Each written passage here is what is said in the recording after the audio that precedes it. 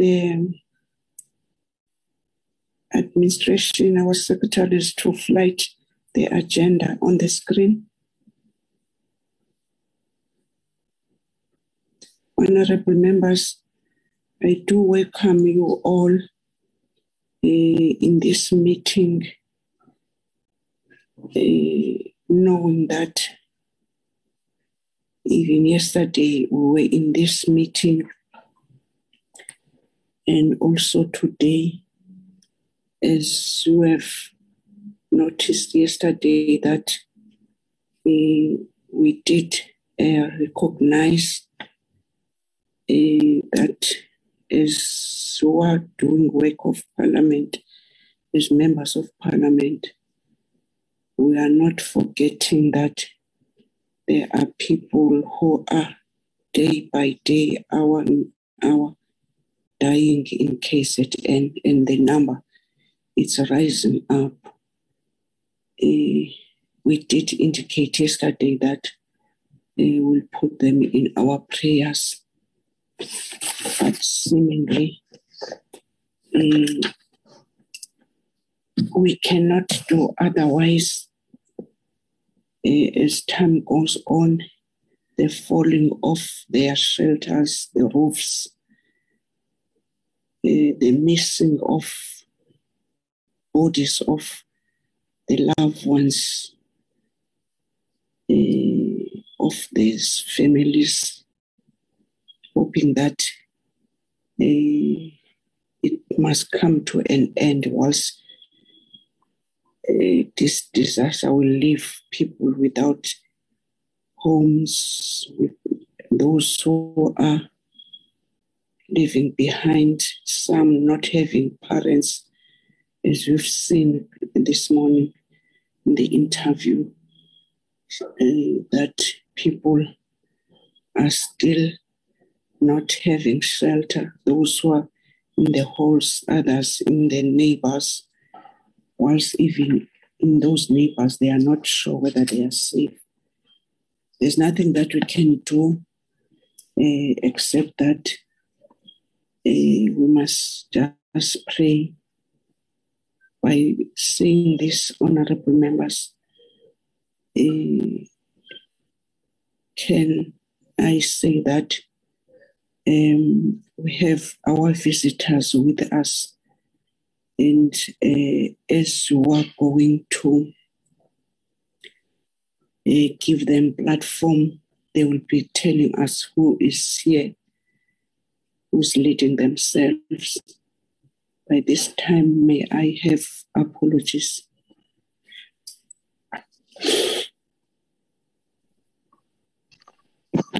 Good morning, Chairperson. Good morning, members. We have an apology, Chair, from Malumane. She said it yesterday. She's attending an oversight with another committee. Mr. Zwane is attending a meeting that has been called for equity councillors to deal with post-floods. Mr. Zwane, sorry. No, Tatu Zondi, Chair. Tatu Zondi, sorry, Chair. And then Musbiya is attending another meeting. Kawula is also having connectivity issues. Van Dijk submitted an apology, but she is in the meeting. She's also having connectivity issues, Chair. She's going to have a power outage, but she is in the meeting. And we also have an apology from Chief Lutuli, will not be attending the meeting. We also have an apology, Chair, from the Minister. He is leading the delegation, the South African delegation, that will be participating in the 59th Venice Biennale, which is being held in Italy from the 23rd. And we also have an apology, Chair, from the DM, who is also in KZN for post-floods assessment and reconstruction work, Chair. Yeah, that is it, Chair. Thank you. Oh, we also had an apology from Utata Mama Bolo. He indicated that he'll be in the meeting, but he might have to leave early, Chair. Honorable members, these are apologies. And then if there's nothing else, can I propose the adoption of the agenda.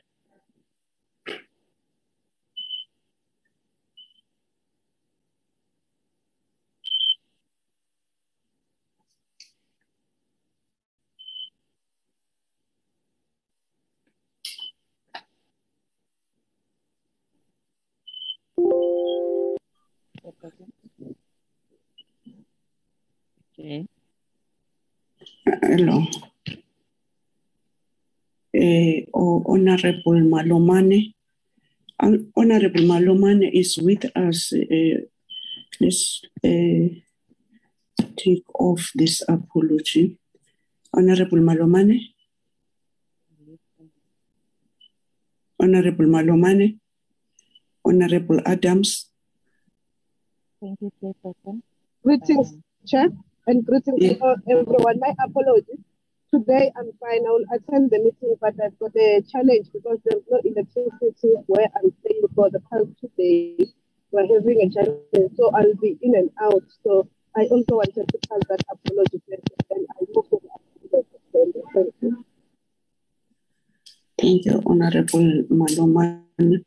I wanted somebody to adopt the agenda. Chairperson, I want to ask and move for the adoption of the agenda.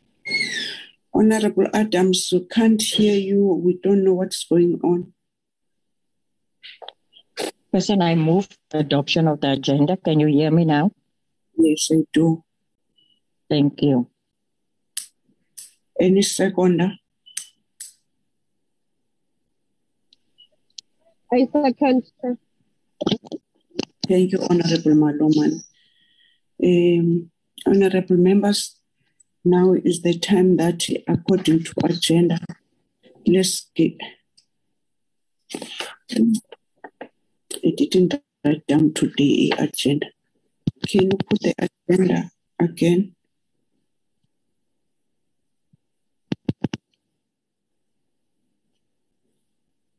Oh, we have got almost one item. Can we now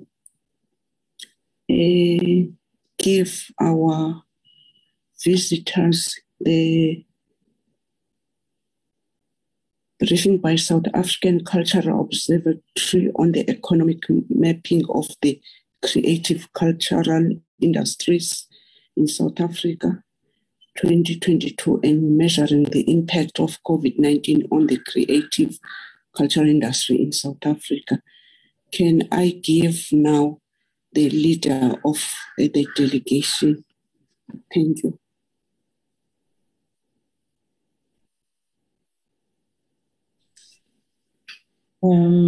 Good morning, Honorable Chair, and thank you for the warm welcome.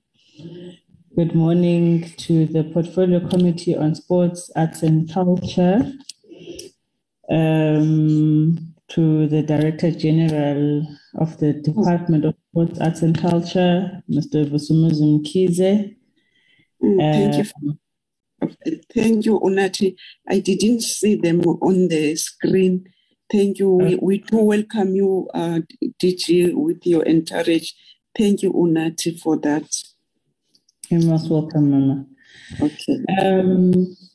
Once again, we'd like to thank the Portfolio Committee on Sports, Arts and Culture, together with the Department of Sports, Arts and Culture, for having afforded the South African Cultural Observatory once again an opportunity to come and present this morning the recent economic mapping of the cultural and creative industries report that we have recently released last month. I'm not here alone today. I'm here with my team responsible for producing this wonderful work, which they will take us through. We have Professor James Noble from Rhodes University, who is our Chief Research Strategist at SACO. He's based in Makanda. He'll be leading today's talk and discussions on the economic mapping of the cultural and creative industries. We also have in our midst Dr. Andre Hoos, who is our resident economist and trade economist at SACO. is based in Pretoria. And we have Dr. Sabert Liebenberg, who is responsible for cultural diplomacy, that the work that we do that focuses on cultural diplomacy at SACO. So the three of them were the core team that were responsible for producing this report, with assistance of some of the researchers who couldn't make it here today, both based at Rhodes University in Makanda and here at the Nelson Mandela University at our offices.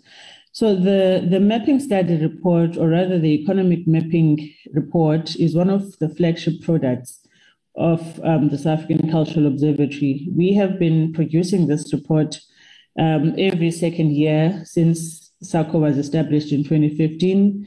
It aims to provide reliable policy and sector-relevant information about the economic value of the creative industries in South Africa that can be used to inform sector development and policy. I will not get into the details of what is in the report, Honorable Chair, because that is their mandate for today. So with your permission, I would like to hand over to Professor Jane Snowball to take us through today's presentation. Thank you, ma'am. Before that, I'm very sorry, Jean. Just a moment. Before that, DG, I'm very sorry. I didn't recognize our office, which is the department, and it's not correct that I've started with our visitors. I was supposed to start with you, DG. I'm suspecting I was just not focusing when I was looking to other things which were just raised here. But now I'm fine. My apology, DG. Can I give it to you, DG, the platform, and then after then, Unati, you'll direct your team. DG. Good morning, Honorable Chairperson. Thank you very much. When you are business-like, that is what happens, focusing on the job, getting delivery to the South Africans. We understand, Chairperson, no problem at all. Fortunately, SACO is the research arm of the department, established exactly for the purposes of helping us make scientific interventions based on the information that is much researched about what is happening to the sector.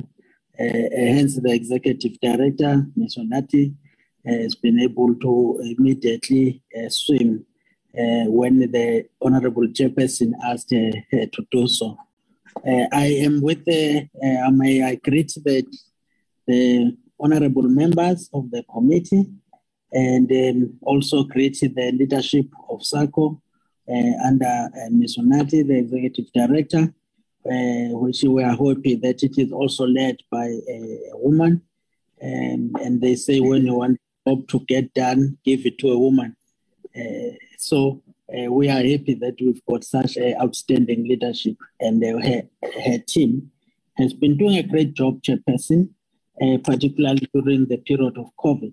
But just briefly, so that I do not waste time, the main objective when Minister decided in some Chetwa to have this particular research was because for too long, the sector has been on the oblivion or the periphery of understanding what is its contribution economically in the country, and therefore how it should be supported in line with scientific data that is available.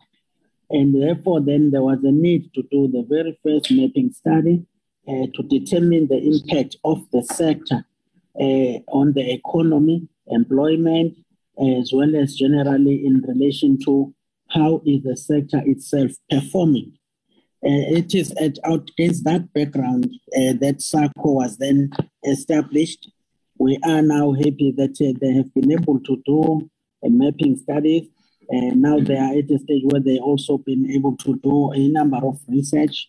And we entered into a partnership with them with the view through the Nelson Mandela University, which also was not selfish in drawing expertise from other universities that they will share with the committee today on who do they work with from the researchers on other universities. But this partnership is over 5 years that we commit so that there is certainty. And we then are going to be reviewing that so that we see how we proceed at the end of the contract, which we are committed to continue with, because without research, we cannot make proper interventions. The research reports that they have done, Chairperson, have been able to assist us in our planning and reprioritization of our areas, particularly following the UNCHAD classification that is there in terms of the sector and breaking it down on what are the key areas, whether it is heritage, whether it is audiovisual, whether it is entertainment. So that is how all these reports are used by department in doing our strategy, but also in looking at which areas are of greatest need for intervention, but also which areas are undermined by our spatial and historical apartheid distribution. For instance, it was able to tell us the very fact that we are more central in the areas relating to Western Cape, Gauteng, as well as to some extent KZN. So now when we do planning, we then have to say, how do we change this so that all provinces are able to contribute, but also be supported in an equitable manner? That is based on what SACO is able to tell us in their mapping studies. But also then, when we looked at the COVID-19, their research was able to tell us which of these domains have been affected most, and therefore which ones are also likely to be able to recover quicker. And again, guided by UNCHAD classification, we are able then to say these are the domains where we need more attention and more funding, and also more resources. But also importantly, the recent mapping study where they are able to tell us about the trade in the country between our country, that is exports of cultural goods and services vis-a-vis imports. And they have given us a clear awakening call in relation to reversing the trade deficit in ensuring that South Africans continue to consume more of the South African products of culture as well as services. And we need to work towards the mindset of South Africans that local is better, and let them consume more of South African content. In that way, our creatives are able to thrive and succeed more because then we are creating market access for them. If we export more products, we attract more of what we call direct investment. Just a moment, DG. I'm seeing the hand of Honorable Nsong. Thank you. Thank you, Chair, and good morning. Apology, DG. Chairperson, I'm concerned. I think it's a culture of this meeting that when we have any entity, the DG present a deep brief. Now, today it's verbally, and I don't know what happened to it. Why are we allowing it to happen? Because it's a culture that we get a presentation from the department before any entity or any stakeholder. Now, why are we getting a verbal contribution? Thank you very much. Thank you, Honorable Shango. DG. I apologize, Chairperson. We will provide. It was just an oversight based on when we were looking at the agenda going straight to the presentations by SACO, and that we will then be able to provide the overview. But we do have it we will provide to the committee. I must then, I apologize for that, Chairperson. We were just guided by how the agenda was structured. And then that is why then it's what happened. I thought that we are just being given an opportunity now to just make a prelude before the committee, before the SACCO leadership presents. But I might just end there for now, then, Chairperson, except that I can close by indicating our commitment to continue working with SACCO in ensuring that the sector is informed and use evidence-based information for us to be able to plan better and service the sector better, and therefore make the country benefit from its highly talented population. Thank you very much. Thank you, DG. Thank you, Honorable Mhlongo. The DG apologize, and sometimes I'll just let the committee go on until the members raise what you've just raised. Thank you for that correction and notice. We do accept your apology, DG, not again. Maybe even the agenda, which it didn't indicate, but I'm suspecting that error, it won't happen again. Thank you. Honorable members, let's now give the SACCO the opportunity to present as they were trying to present.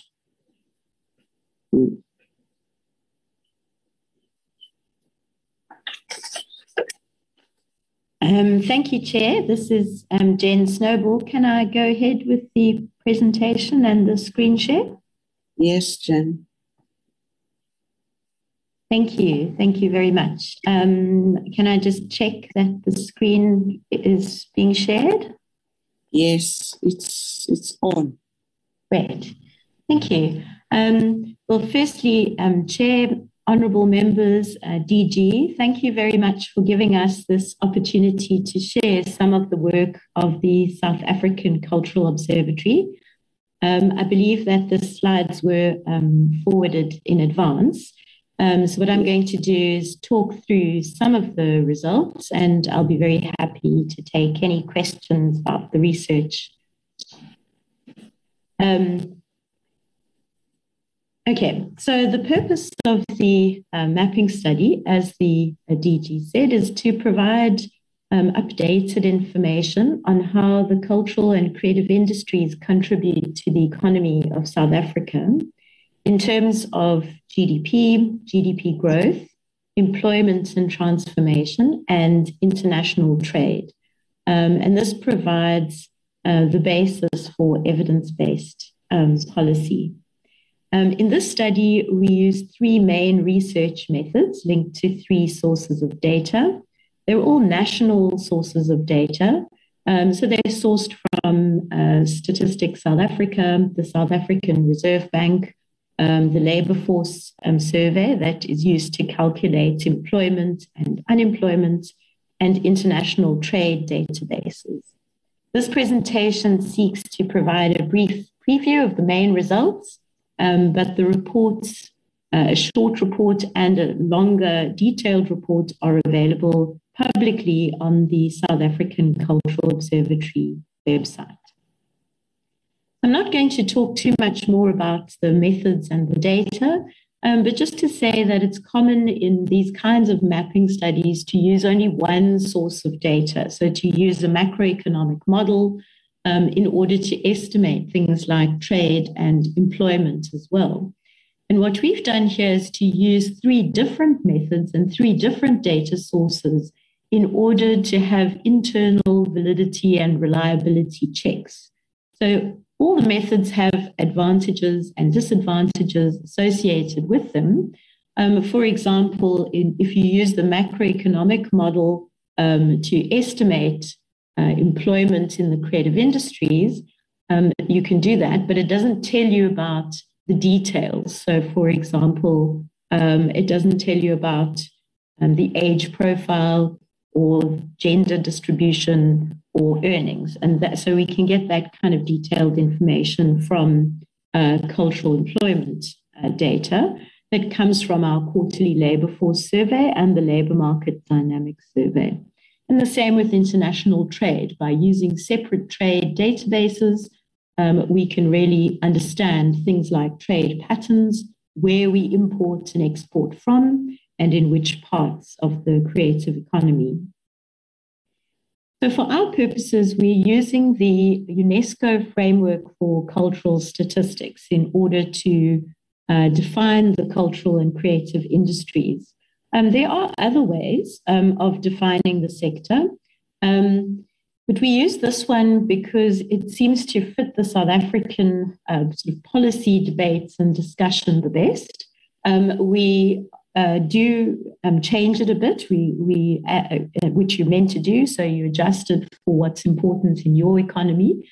But it then does allow us also to use this data for international comparison. So, excuse me, the way that the cultural and creative industries are defined, as you can see there on the screen, is into 6 main cultural domains: cultural and natural heritage, performance and celebration, visual arts and crafts, books and press, and then the 2 more commercial domains. So these are the ones that are kind of related more to applying the core creative industry inputs. That's audio, visual, and interactive media. So that includes film and video, TV and radio, but it also includes internet, podcasting, and video games. And then design and creative services, which is any kind of design, fashion design, graphic design, but also more sort of industrial things like architectural services and landscape design, as well as advertising services. So the presentation is in a couple of parts, and the first section is about the contribution of the cultural and creative industries to the economy. The second part is about employment and transformation, and the third part is about international trade. So starting off first with the contribution of the cultural and creative industries to the South African economy, the first thing I need to mention is that it's good practice in national income accounting every now and then to do what's called rebasing of the way that GDP is measured in an economy. You might remember some years ago, Nigeria did a rebasing of their economy, and then it was revealed that in fact they had one of the largest GDPs in Africa. And this is done because the economy changes its structure over time. So structural changes happen quite slowly. So some sectors of the economy get smaller, some get bigger. And so there's this need for a kind of a reset every now and then. Now, what this picture shows you is the pale blue bars are the previous size of that particular sector, and the dark bars are the revised data from Statistics South Africa when they did the rebasing last year. And what you can see is that some sectors have got a bit smaller. For example, you can see mining and quarrying is smaller than in the previous model. But one of the big surprises, I think, was personally thought. And this is where a lot of the cultural and creative industries are based. And so this is really good news for our sector because it means that even though we have had a negative impact from COVID, it's actually contributing much more to the economy than we originally thought. So this shows the contribution of the cultural and creative industries to South Africa's GDP, so sort of direct contribution. So you can see for 2020, it was 2.97%, so nearly 3% of GDP. This might not sound sort of terribly impressive, but it's catching up with sectors like agriculture, which have traditionally received much more attention. What you can also see from the diagram is the relative contribution of the different domains. So we can see, for example, that 2.97%, and design and creative services 32%. And that's what we would expect because those are the most commercial applications. What you can see on the inside of the donut are the growth rates, and you'll notice that they are all negative. And that's the impact of COVID on the sector. And so the annual growth rate between 2019 and 2020 was negative.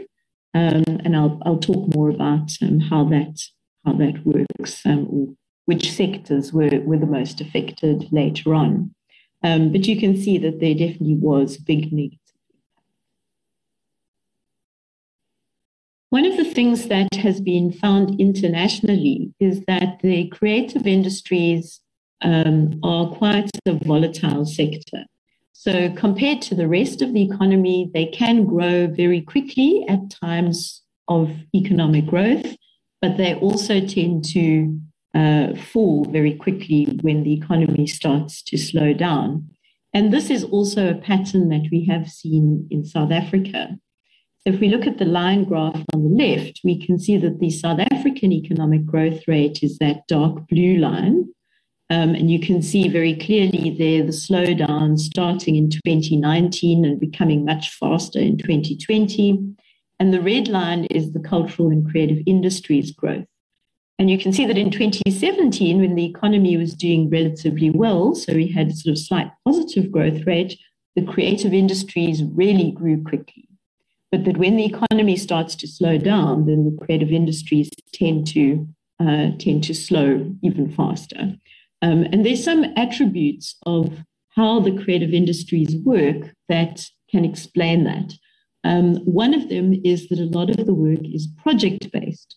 So you pull together a team of experts around a particular project, which could be an architectural design, it could be a film, show, a particular public arts project, festival, and then when the project is over, then the individuals disperse again and make new teams. Right?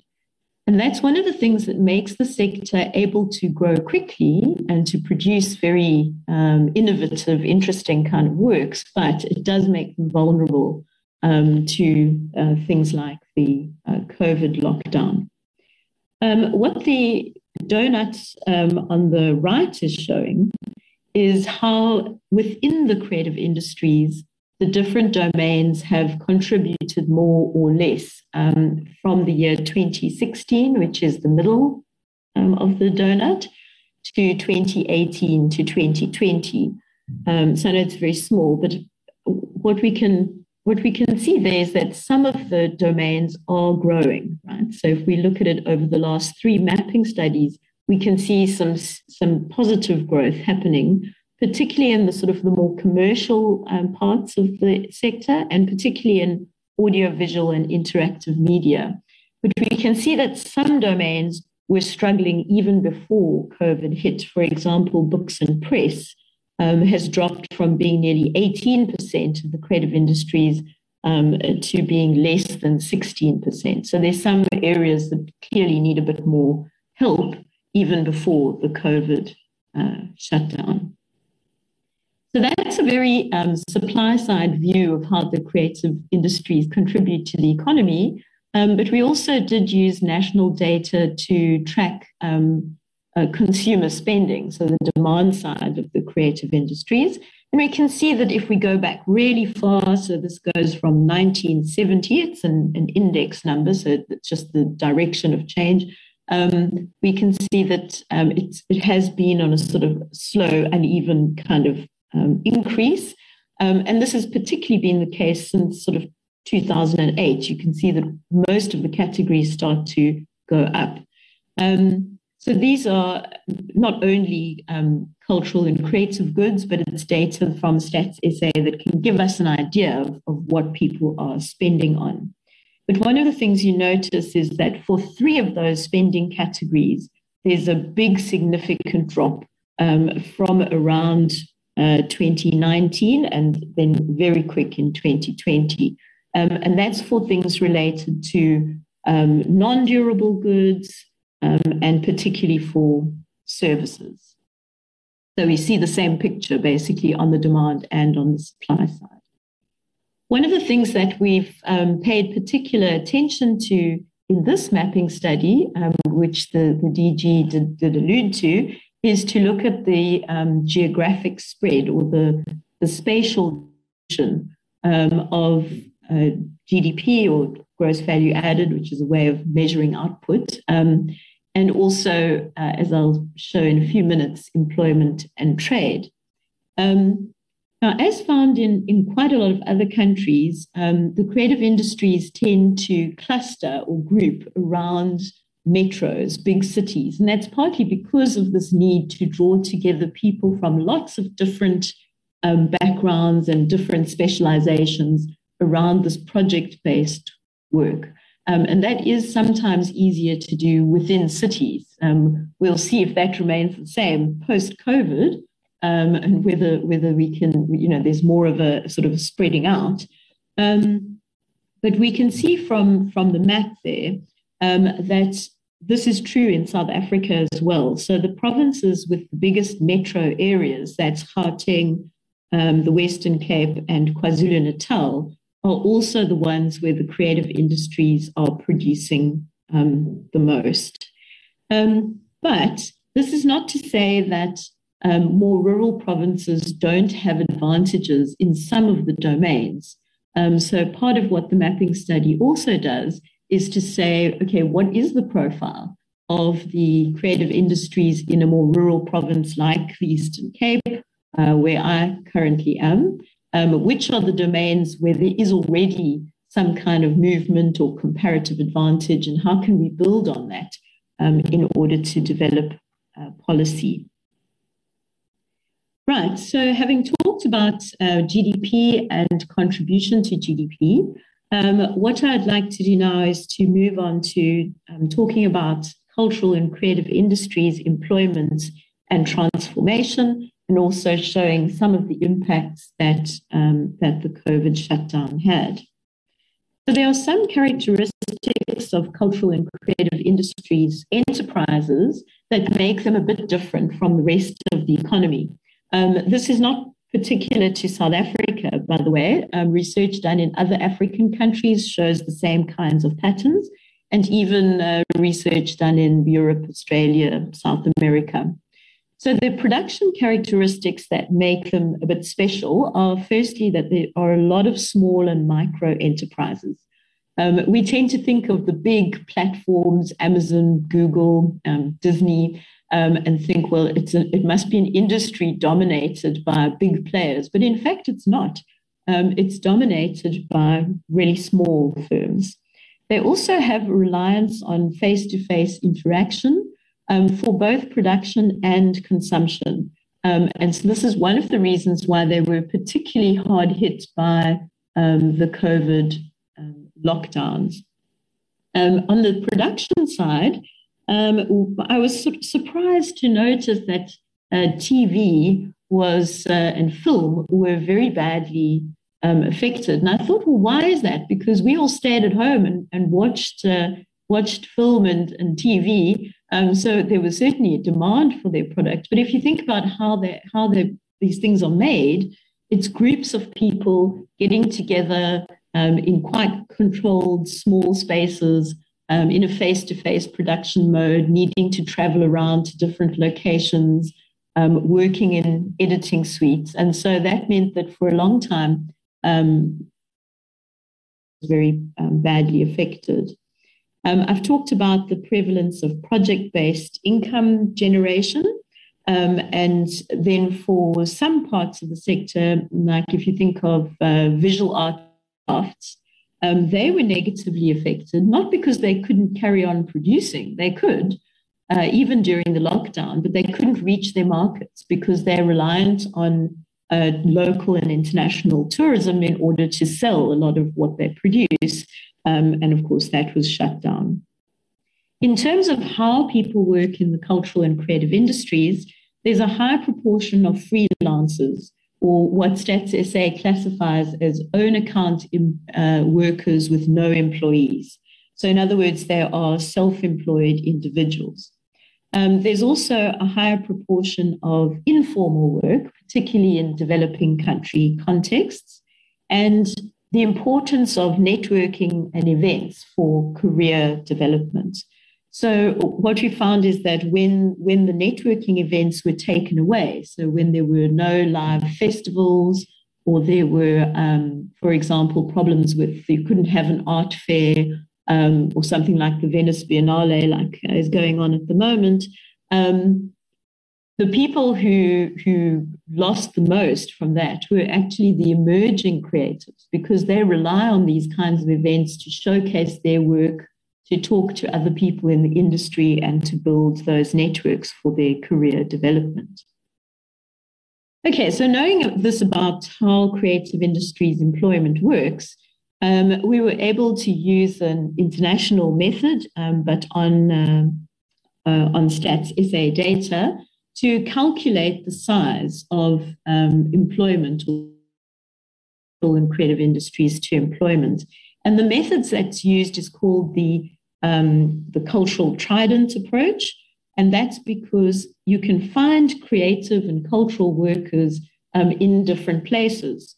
So part A of the trident is people who are employed in creative occupations, in creative industries. So that would be like a director working in the film industry. But you can also find creative workers in other industries. For example, you might have a designer working in an automotive factory.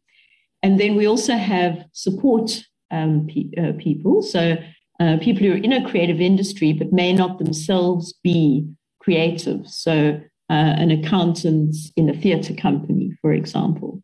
So if we include all of these different types of employment or categories of employment, then we would see that total creative employment makes up about 1 million jobs, just under 1 million jobs, or 5.9% of all the jobs in South Africa. This was in 2019, which was the latest annual data that we had available. And I'll talk more about what happened in 2020 just now. But this also emphasizes that the creative industries have a really important role to play in job creation in South Africa, especially for youth. So just like GDP contributions, cultural employment is more volatile than non-cultural sector jobs. So people in cultural occupations, which is the blue line that you can see in the line graph, the cultural jobs respond very quickly, both to economic growth as well as to economic decline. So if we look at this diagram here, I'm not sure if you can see my mouse on the left. Here's the 2008-9 financial crisis, right? And you can see that the creative industries had a very negative, like minus 20% impact as a result of the financial crisis. There was also a drop in non-cultural employment or other kinds of employment, but it wasn't as severe.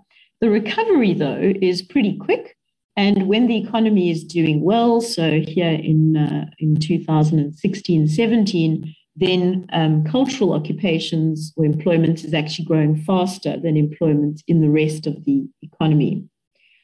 Nevertheless, the impact of COVID-19 on cultural occupations and industries was really negative and severe. And you can't quite see it here because this graph ends in 2019.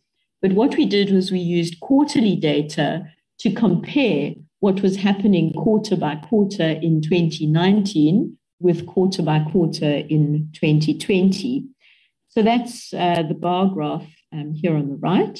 So the red lines show the drop in cultural occupations, the percentage decrease, and the blue shows the percentage change in all the other jobs, non-cultural occupations. So what we notice is that in quarter one, there's already an immediate impact, right, of a slowdown on creative occupations, and that this becomes very severe in Q2, so minus 30%.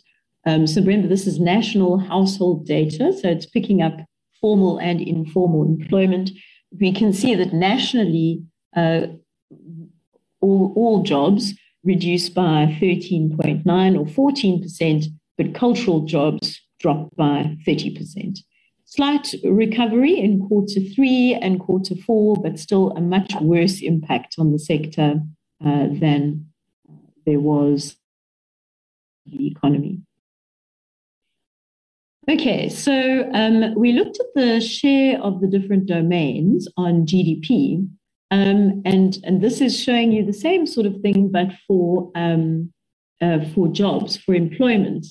And I think one of the things to point out here is that the GDP contribution and the number of jobs don't always match up. And that's because in some sectors, you get a few but very high paid jobs.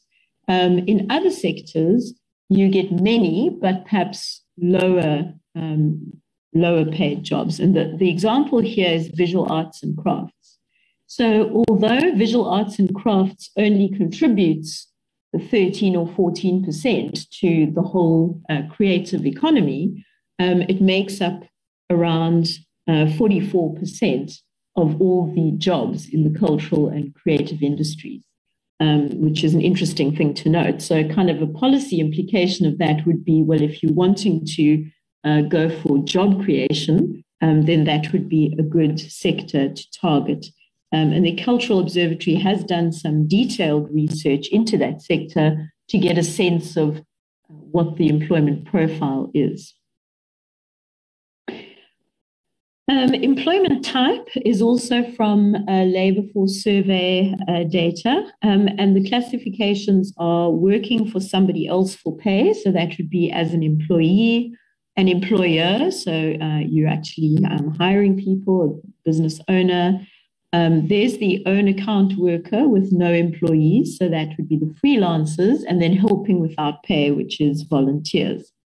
So the biggest difference that one can notice in terms of cultural and non-cultural jobs is that there are far more people in non-cultural jobs who are employees, who are working for somebody else for pay, for a salary.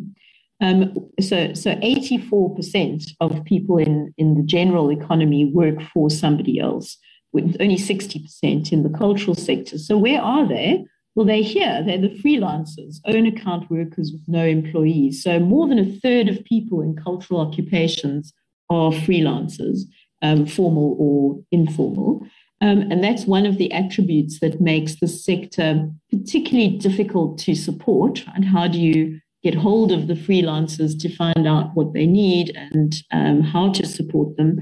And they also typically don't have kind of social security nets. So if you're a freelancer, you wouldn't have medical insurance unless you bought it yourself, but you wouldn't have it through an employer. You also wouldn't have access to unemployment insurance.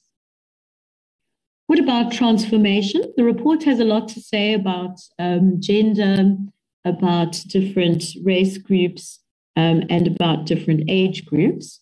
But what we can see in tracking transformation is that workers in cultural occupations are becoming more representative of the population.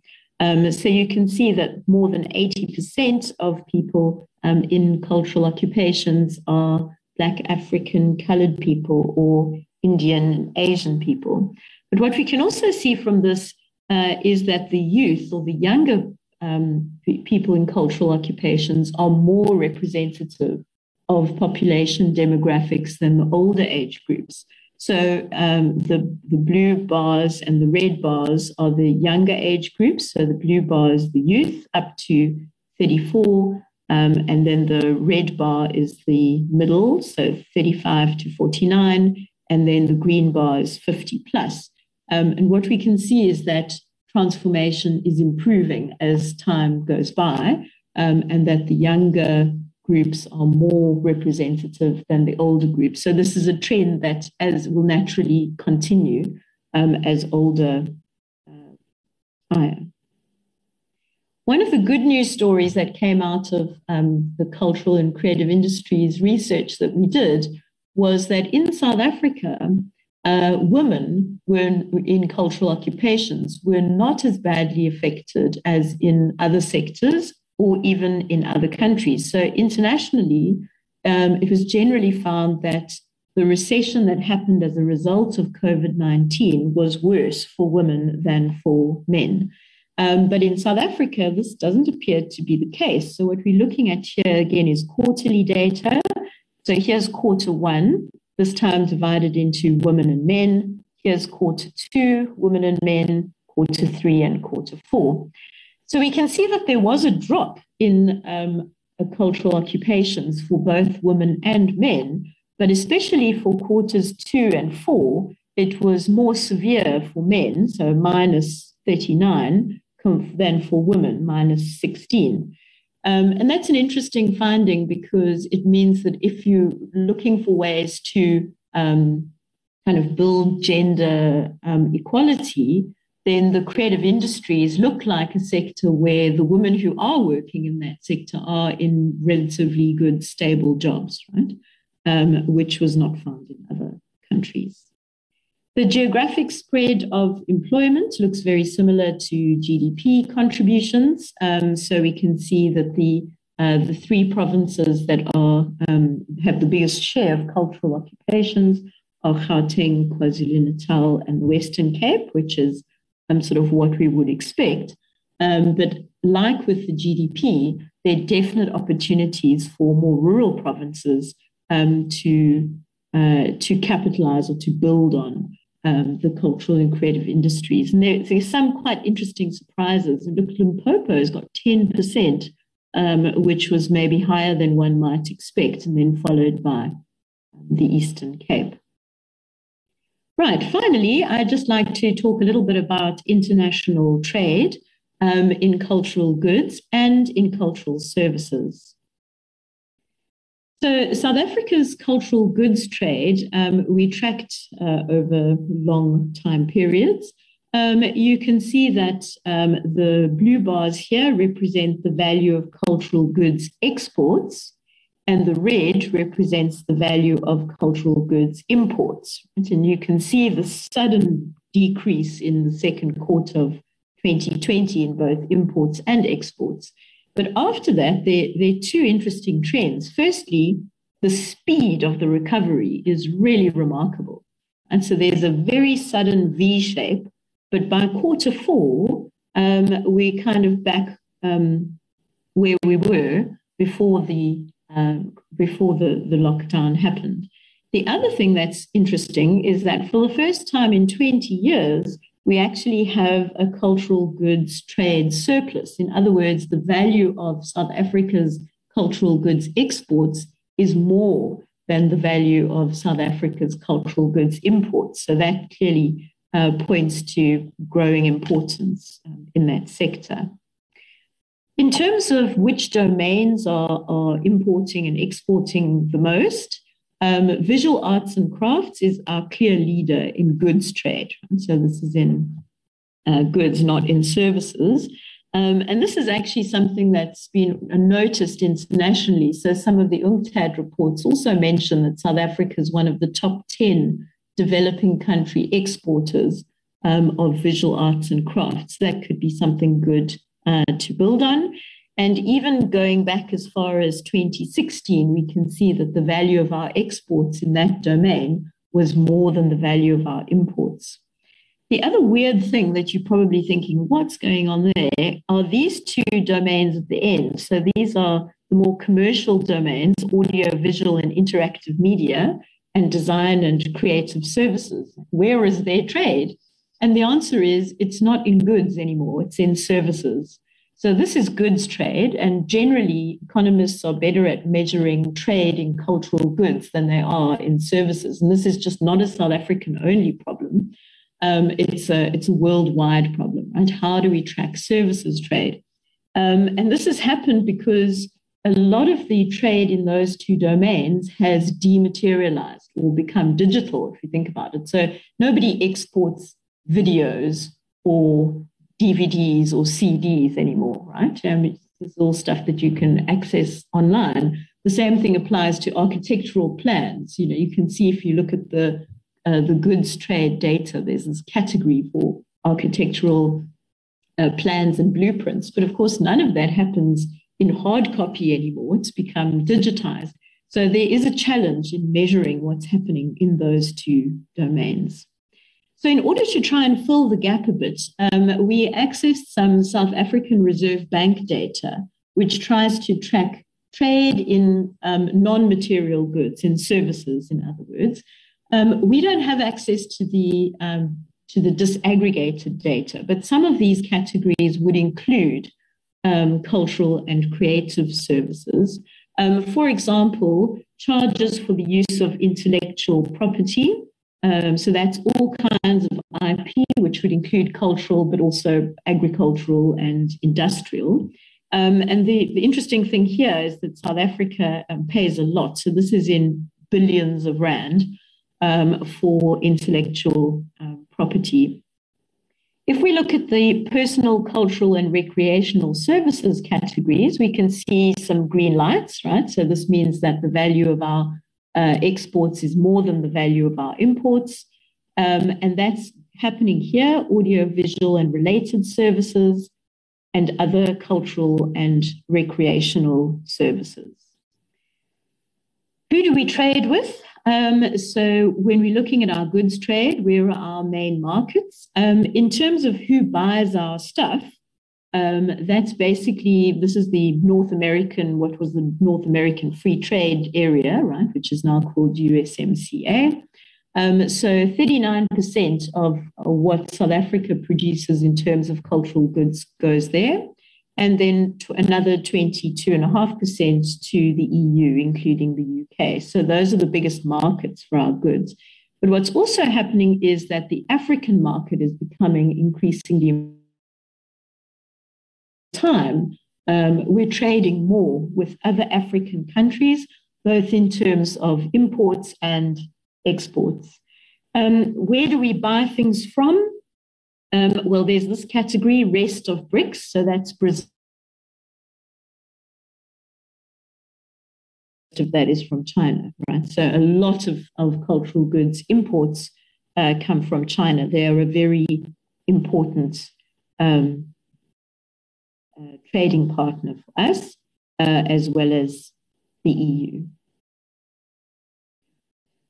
Using a very interesting data set based on postal codes, we were able to track the geographic spread. So where are the cultural and creative industries exports coming from? Which provinces?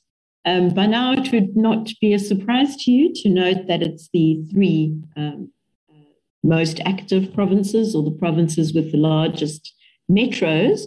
What is surprising is that more than half comes from the Western Cape. Now, this could be because the Western Cape has a port and an international airport. And so what might be happening is that cultural goods produced in other provinces are being exported through that port. Okay, so we have to just say it's probably not as extreme as that, but very interesting that in terms of reaching international markets, the Western Cape is very important for South Africa. So just to wrap up, the mapping study covers a whole lot of other things. So these were the three main chapters. That's GDP contribution, employment, and also international trade. But in order to improve the sort of policy relevance of the report, we included two other chapters. The first one is what you call provincial profiles. So this provides the kind of information that I've been talking about at national level, but in a much more detailed provincial level. So it looks at specific exports from specific domains. So that map is showing you cultural and natural heritage. It talks about the creative economy in each province, what's happened to employment over time, what is the percentage of formal versus informal jobs, what do earnings look like, what does transformation look like. And it also talks about international trade. and identifies the domains within each province where there is already some evidence of growth. In addition, as you can see from the table up here on the right, it looks at the contribution to gross value added, kind of a measure of productive output of the creative economy in each province. So this is for the Eastern Cape, and it's over time. So we can see that in 2016, the creative economy contributed 2.5% to the GDP of the Eastern Cape. That then declined over time as the economy of the province and the country slows down. And for 2020, it was minus 3.4%. So it provides more nuance if you're thinking about provincial policies. What does the creative economy look like in your particular province? So we've done that for all of the provinces in this. There's also a chapter taking the long view, so the creative economy in historical context.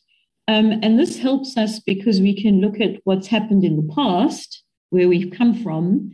It maybe speaks to policy changes that have happened, sort of big picture changes, for example, the shift to focusing on the creative economy, and maybe some lessons for sort of recovery as we look at past experiences. This also applies to cultural occupations over time. So this is talking about the number of people employed in cultural occupations in South Africa and the percentage of total employment that this makes up. And so one of the things we can see here, for example, is that the sector was really damaged structurally in some ways by the 2008-9 financial crisis. So although the percentage of cultural occupations has remained fairly steady, we've never gone back to the number of people working in cultural occupations in the before the great financial crisis. This is the cultural goods trade that I was talking about. So here you can see the 20-year span. The orange line at the top shows the value of cultural goods imports, and the blue line at the bottom shows the value of cultural goods exports. And you can see that for almost this whole more than 20-year period, the value of cultural goods imports was much more than the value of cultural goods exports. So this would be a trade deficit, but that more recently that switched around, right? So there are actually positive foreign exchange earnings from cultural goods exports. So finally, what has the mapping study shown? Well, firstly, that South Africa's creative economy makes a really valuable contribution to the economy as a whole, to employment and job creation, and also to international trade. By using the UNESCO framework, we've also been able to show how it contributes to the Sustainable Development Goals. So there isn't a Sustainable Development Goal specifically for culture, but there are indicators that have been developed, which are shown on the graphic on the left-hand side. And so we can demonstrate now how the creative economy in South Africa also contributes to the Sustainable Development Goals. What we also need to emphasize, though, is that in this, we've really looked at the market impacts of the sector. So we haven't talked at all about the cultural or intrinsic value of the sector. So we know that the creative sector does a lot more than just make jobs and increase production and trade. It also contributes in very important ways to things like social cohesion, to sort of identity formation, to transformation. But that's not what this report is primarily about, right? This is an economics report. We can see that the sector has been damaged by the COVID-19 control measures, but there are signs of a slow recovery. there is a need to support the sector, particularly if we look back at the 2008-9 crisis and we see that, without support, there may be some quite sort of ongoing impacts, negative impacts. And from other surveys that we've done where we've talked specifically to those working in the sector, there are a few areas where they really need help. The first one is that there needs to be some kind of enabling mechanism for micro enterprises to pivot to hybrid business models and how to monetize that content, so how to manage their intellectual property. Larger firms have managed it better. They've got more capital, that's human capital or skills, also money, so they could buy equipment, they could upgrade their websites. But the smaller firms have really struggled to compete in a very difficult online environment. Some of them have managed to keep their audience. So it's not that they're not getting website traffic, they are, but they haven't been able to effectively monetize that or to earn money from their intellectual property. As I also mentioned a bit earlier, early career creatives who don't yet have the networks that they need to operate in the gig economy are also struggling. And interviews with key stakeholders showed us that leaders in the industry are very worried that creatives, young creatives, are exiting. Right? They're leaving the industry because they just can't make it without those established networks. We also wanted to point out that trade offers a real possibility. At the moment, it's a small percentage of South Africa's total trade, but it's shown a quick recovery, and there's this potential for increasing the cultural goods trade surplus. If you're interested in finding out more about the report, as I've said, they're all available on the website. We've got lots of interesting infographics and other information that I haven't had a chance to mention here. For example, one of the innovations of this study was to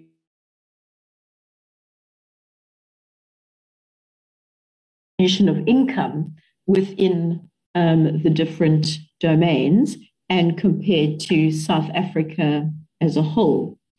One of the findings that we found very encouraging is that compared to all of South Africa, income distribution in the creative economy is more equal. So it's got a lower Gini coefficient than South Africa as a whole. Thank you very much for your attention. I'd be happy to take any questions through you, Chair.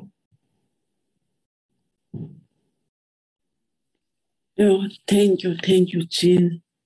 We were listening with interest. Honorable members, this is the first of kind that we are having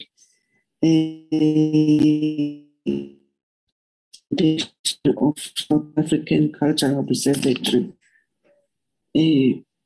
on making of economy. It is so interesting. I'm suspecting that we've got a lot of things which now is the time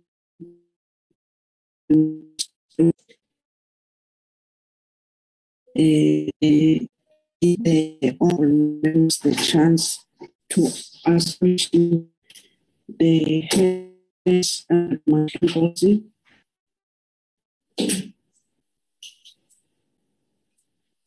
Yes. Honorable members are still in the platform. This is time for questions. Honorable Adams. So far, I've got those two hands. Yes, Chairperson, Dennis Joseph, thank you. Yes.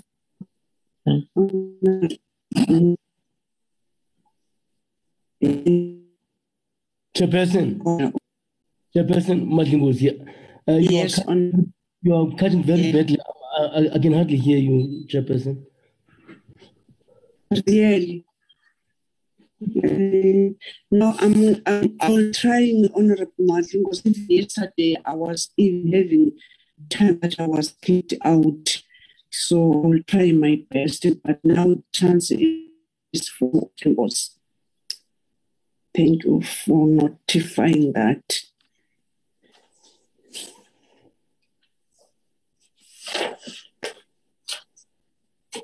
Are you also having the same problem of network, Honorable Matlingos?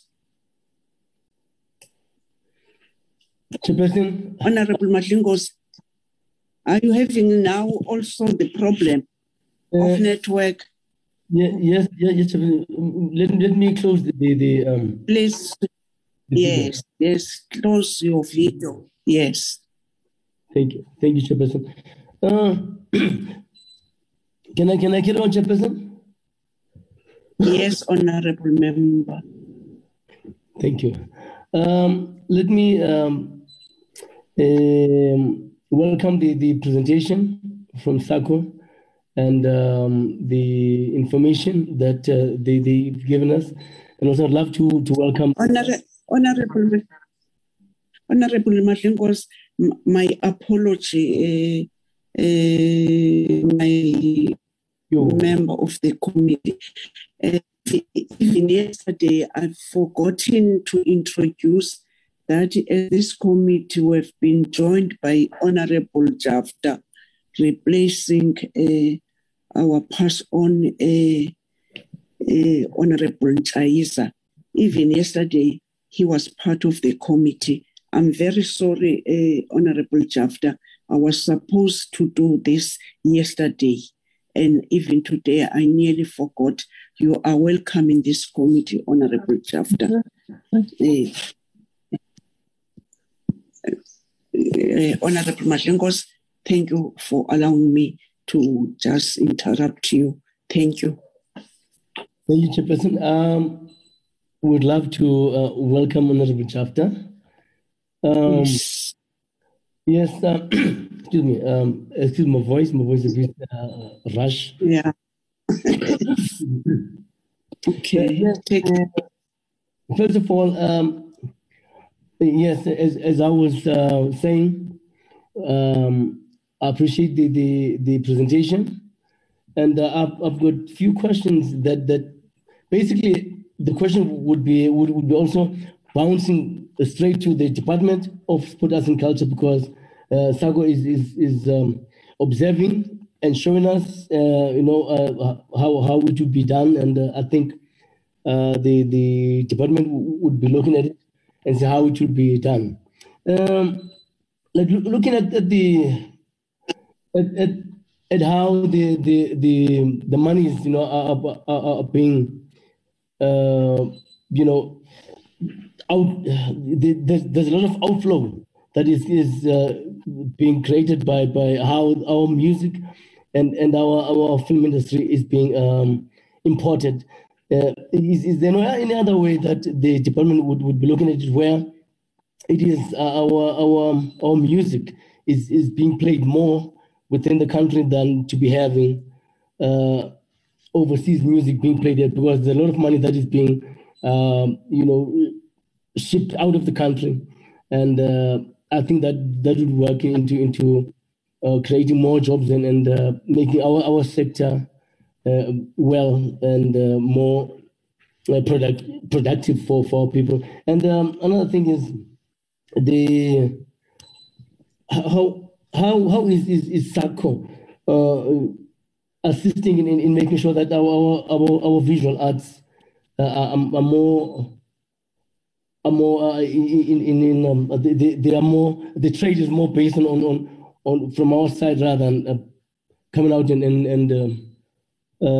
importing. The whole trade industry is more like about what we are getting from rather than what we are shipping out.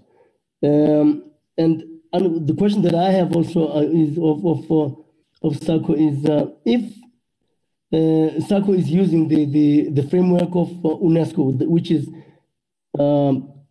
is as old as from 2009. How current is SACCO's plans about the creative mapping of our industry, and based on the constantly changing economy? So I think that they should be using a more current framework than the old one. Another question that I have about this, okay, I'm hearing SACCO is talking about the sector, referring that the sector right now they're seeing younger people being leaving the sector, but I don't know where they're looking at it, because where I'm looking at from, like I'm seeing more younger people getting involved within this sector.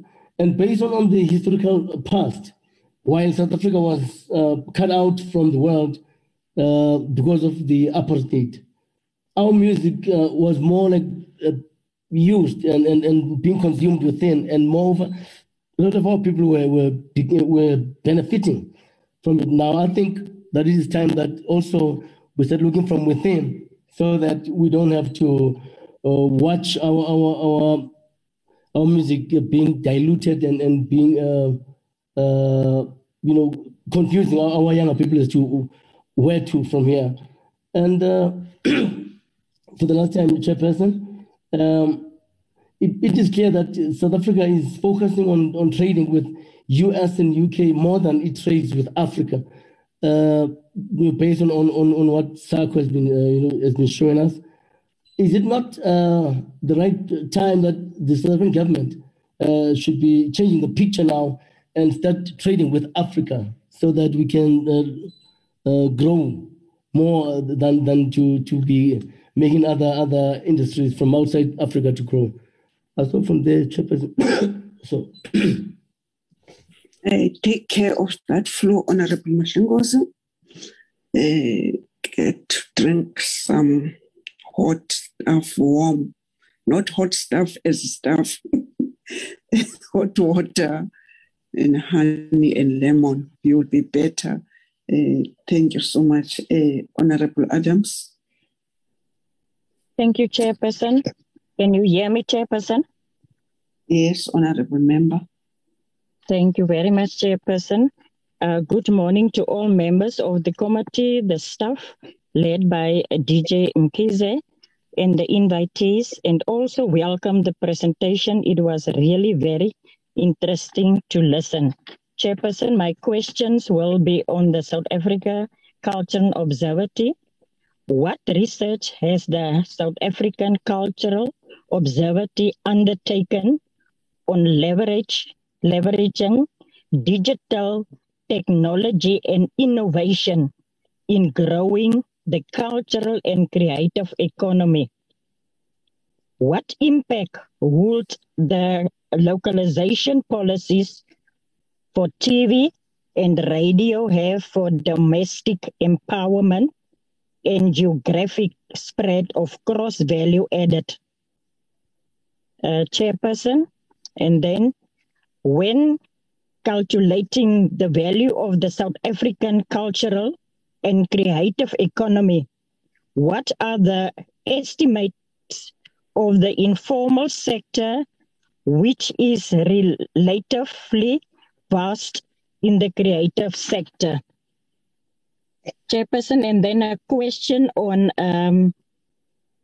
crisis on the cultural and creative industries in South Africa. My question there is, in terms of the relief funding provided by government and other non-state actors, what has been the impact of such interventions? I will stop there, Chairperson. Thank you. Thank you, Honorable Adams. Honorable Dennis.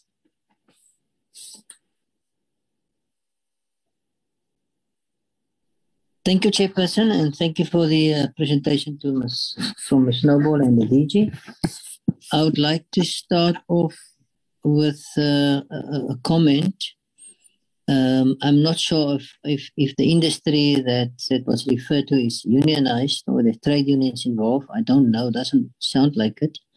Because what I didn't pick up is that there's no link to NETLEC. When government and business meet, and if the industry is also represented there, even if they are not they're not linked to unions. I just feel that their voice should be heard there as well, at the highest level, or through the department. My question, Chairperson, is relating to a comment made by Ms. Snowball about the small role players. She didn't give examples of small role players in the industry, but she mentioned the self-employed people and the informal work. And I think we need to hear a little bit more about the informal work, the informal industry, or the informal economy, or the informal sector. We need to hear more about that, because I think the informal economy or sector it's an underestimated sector. It could provide up to 5-6 people per household on a daily basis to survive. And I think the cultural and creative industry is playing a big part in that. And I would like to know if they've done research on the really informal, not just the cultural creative, but how does it fit into the bigger informal economy itself? Chairperson, to the DG, I would like to know where in the department sits this directorate, which directorate it sits in the CCI, and if there are specific mandates for the SACO to carry out, if they have specific mandates per year or per financial year, besides their general research. But if the department gives them specific mandates, if so, what were the mandates or tasks for them to do research on? The DG said local is better, and I support that, and I think we all must support this proudly South Africa, but I'm not sure, Chair, if it's always cheaper, because we are competing against Chinese and other markets. So it's also about affordability. The question I want to raise relating to geographical spread, the employment. My question is, it was raised, there are rural provinces and metros. What advice do SACO has for the department in terms of how can we promote the rural employment in terms of the sector? Because it seems to me all sectors, the rural is always last in the queue in terms of investing and promoting and building capacity in that areas and bringing opportunities to the rural provinces or rural towns.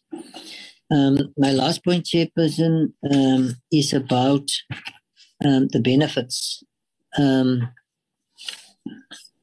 It was said that the value of South African cultural goods and exports is more than the imports. Now, it's a very important statement, but I would like to know who's the beneficiaries of this exports.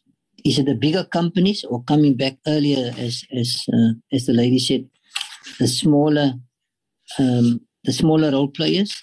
And how does the informal sector in this economy benefit through the exports, or is the beneficiaries only companies, or how does the individuals also in the industry? Because we've heard about 60% that are, I think, from the individual worker side. How do they benefit from the exports, or what support there is for them to get the products out on the international market, and as my colleague said, in the Africa market earlier on. For now, that's my questions. Thank you, Chairperson. Thank you, Honorable Dennis. Initially, I was having the hand, which I noted, of Honorable Mhlongo, but I can't see this hand now.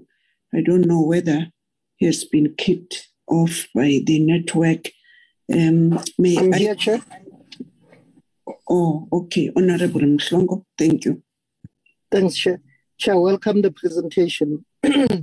Chair, I wanted to find out the composition of SACA, its composition and its budget, and how are they within the department? When I ask about composition, how many people are employed within the department structure? And another issue, I wanted to find out, have they done a research, the impact of COVID, especially in the sector, and what was the outcome? And another issue, the contribution by the department to the sector. Did they speak to different stakeholders when they do this research? And what sample did they use, if they have? And one of the questions that I wanted to ask again, it's regarding the how does South Africa cultural goods trade compared to other countries on the continent? And one of the things that I wanted, even the last question to ask about, can they give us a breakdown of job within the creative economy terms, part-time vis-a-vis full-time? Thank you, Chair. You, Honorable Mhlongo. The next Was I audible, Chair? Yes, Honorable Mhlongo. The next honorable member is Honorable Malomane. Honorable Thank Malomane. you, Honorable. Thank you so much. Honorable Chair. Can you hear me, Honorable Chair? Yes, I do, Honorable Malomane. Thank you, Honorable Chair. Greetings to everyone. Let me also take this opportunity to welcome the presentation. My question, it will be based on the issue, but the challenge is that the slides, the numbers of the presentation, I'll make it a slide. I've got slide number 12, which is the issues that speak about the contribution to the GDP. I just want to find out, how does this information guide the department? The information is that it provided by SACO that gives insight into the contribution of various domains to the national GDP. How does this information guide the department's funding model for public entities and its range of programs and that support the CECIs and cultural and creative workers? The other question is referring to the consumer spending on CCI. The concept of durable goods refers to goods that can be used repeatedly or continuously over the period of considerably more than a year and have a relatively high purchases gain. It is interesting to note that the spending on this had increased steadily since at least 2002. I just want to find out what prediction can SACO make with respect to the purchase of these goods post the COVID-19 pandemic and in the prevailing economy. If there is a slowing down in the purchases, hypothetically, what impact will this have on the ACH sector? The other one, it will be based on the issue of transformation. What is the date for the information provided on this slide? I take it as slide 22. The full study published on the SACO website knows that this is information for 2019. Does the SACO have any updated information on this figure relating to transformation in the creative sector? Thank you, Chair. Thank you, Honorable Malomane. The next honorable member is Honorable Mama Mulo.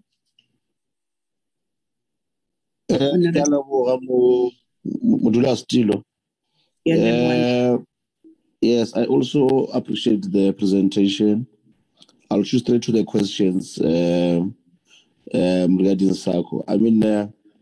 Chair, having noted that South Africa has a trade surplus in cultural and natural heritage trade, and visual arts and crafts and so on, natural heritage is a space that can be further developed by the country, whilst visual arts and crafts can be promoted across geographical spread of our country.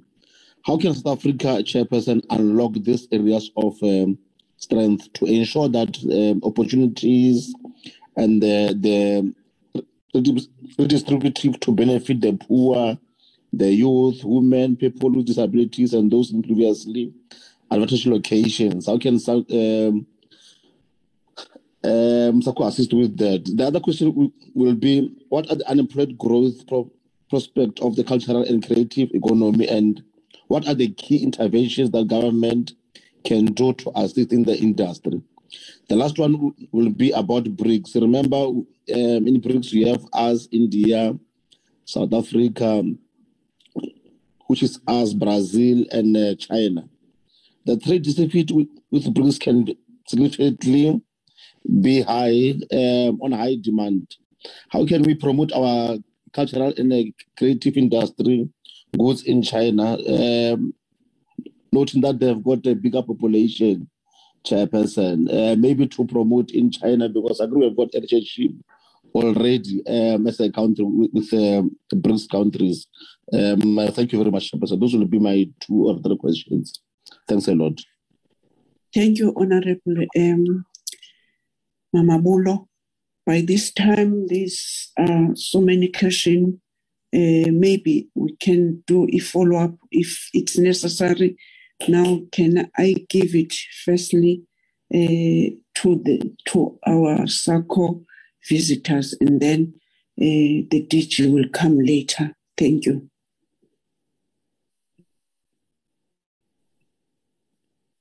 Thank you, Chair, and thank you to all the members for the very interesting questions. Ms. Luchaba, I see that you are also with us. Do you want to say something first? Okay. Thank you, Jen. I think from my side, I want to let you respond to the technical questions regarding the report. But to respond to the question that was asked by the honourable member regarding the SACCO staff or employment numbers. First of all, I just want to explain that SACCO is hosted by the Nelson Mandela University in Gqeberha. So the core staff, full-time and part-time workers or employees or team members that are involved on a day-to-day basis with the SACCO project from an administrative point of view, including myself. We are based in Gqeberha at the Nelson Mandela University, and there are 17 active team members, starting from myself right up until the lowest person, which is our interns. So that's the first one, and that's obviously excluding our partners, because the SACCO is hosted in partnership with Rhodes University in Makanda, the University of Forte in Alice and in East London, and the University of KwaZulu-Natal. Each of those institutions that I've mentioned has got what we call a liaison person. In the case of Rhodes University, our point of call is Professor Jen Snowball, who is the lead researcher for the mapping study report. And she's got a team of researchers, academics primarily, that she works with on the number of deliverables that we've produced. SACCO has produced hundreds of reports over the years. Over 100 of reports over the years since we've started working on the SACCO project in 2015. All our reports are on our website available, because as soon as we complete each batch of reports, we send them through to the Department of Sports, Arts and Culture. They review them, they sign them off when they're happy with them, and then we upload them on their website so that the industry, academics, students, or anyone who's got an interest in the cultural and creative industries can access the reports that SACO has produced over time. So, and to answer then the issue of the COVID-19 studies, yes, we have actually done COVID-19 impact assessment. We did one during the early stages of the lockdown in 2020, in May 2020, which was an early assessment of the impact of COVID-19. And we had another one done a year later, which was done by the team. But I would let my colleagues who are here today just to take you through just the key highlights or broad highlights and overview of what the findings were and how many stakeholders we engaged with, and what were the findings of that report. So thank you, Jen. Over to you and Andre and Sabert.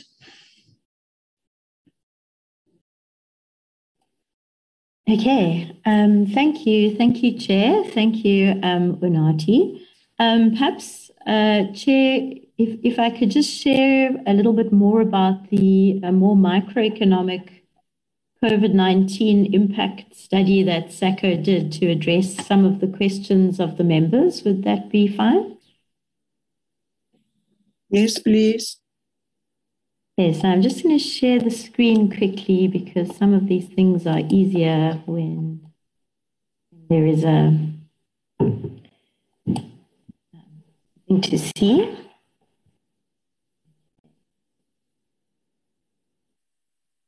Unati was referring to the fact that we have been tracking the on-the-ground kind of impact of the COVID-19 shutdown on the creative industries. And we've been doing that over time. So we had a study early in 2020 and another one sort of follow-up last year. And this was not only to track the impact, but also to see what kind of adaptation strategies have been used. This shows you where we got the information from. So this is an online survey that we did. We had to work online because of the COVID restrictions, but we supplemented that by talking to industry key stakeholders. For example, many of the domains have their own industry organizations, although to refer to a question earlier on, they are mostly not unionized. And this is because, as we said, about 35% of people working in the sector overall are freelance, and about 46% of them are working informally. So this shows you who we got information from in 2020. This is from the online survey. These are the different sort of characteristics, and you'll see that we heard from formal and informal businesses. We heard from employers and freelancers, and from different ways of working in the sector. These are some of the demographics that we were tracking. I won't spend long on that. But what I did want to just move to show you is that we asked about business continuity. So the question here is, to what extent could you continue with your normal business activities? And the one on the left is 2020 responses, and the one on the right is 2021. So that was before the June lockdown. And what one can notice sort of immediately is things got better. So the red, the bright red, are those people or businesses who said we cannot continue at all with our business activities. And it's spread between face-to-face operations and not face-to-face, freelancers, employers, and formal and informal sector. So things definitely got better in 2021, but nevertheless, there was still sort of a significant impact on whether you could continue with some of your business activities. The green bars here, these are the people who said, I can continue with all of or most of my business activities. You can see it's quite low percentages in that situation.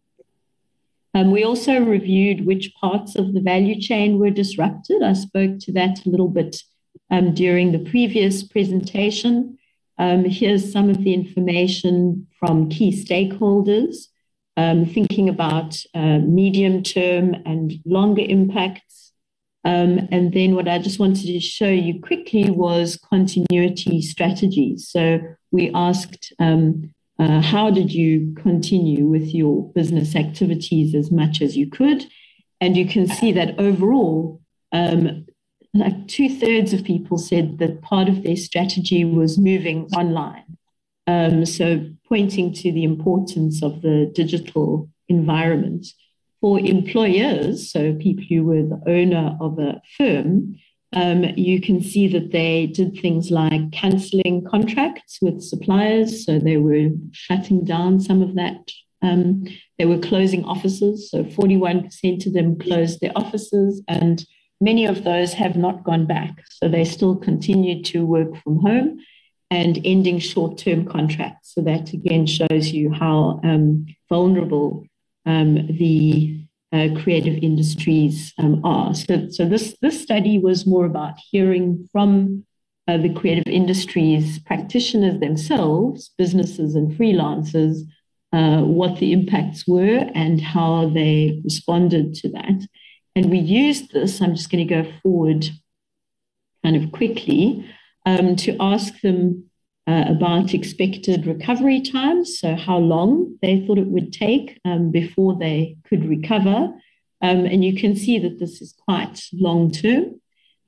We also looked at vulnerability in the different domains.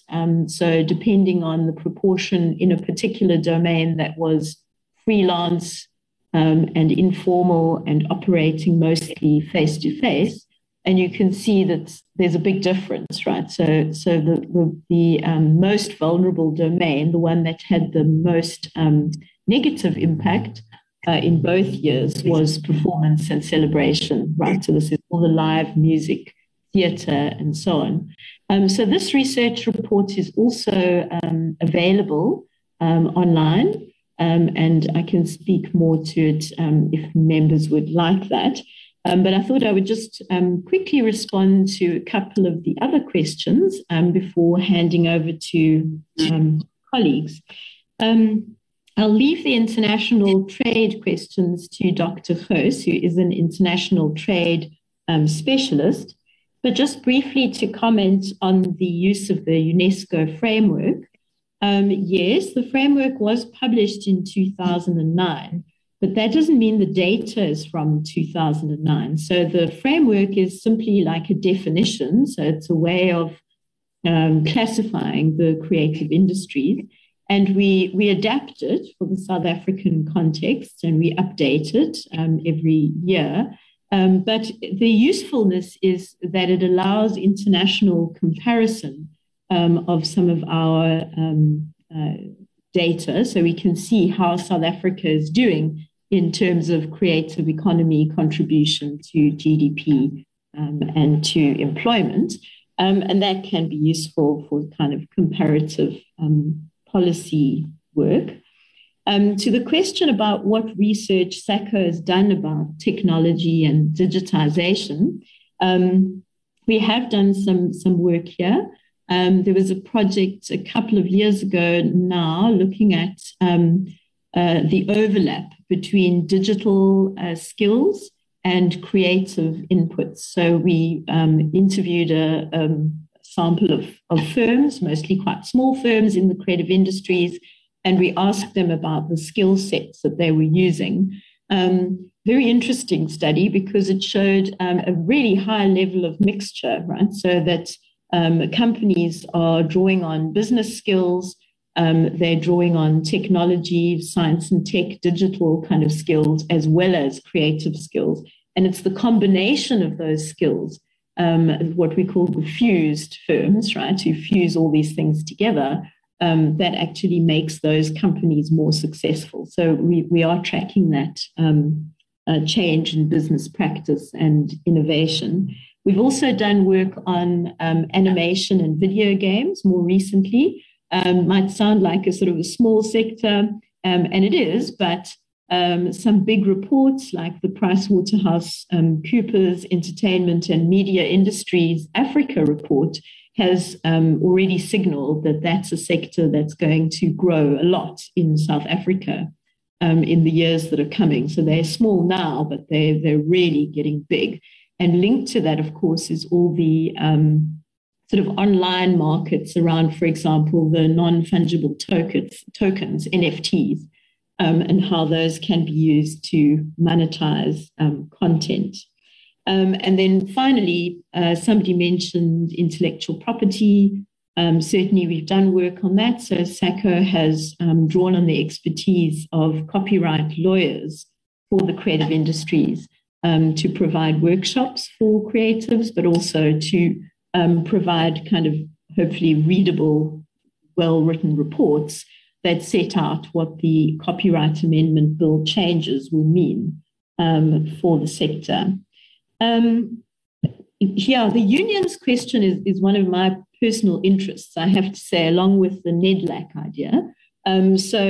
One of the things that the Creative Industries Master Plan is sort of starting to address is exactly that. How do we get the creative industries unionized and recognized in a NEDLAC kind of environment so that their voice can be heard? Because at the moment it's quite fragmented.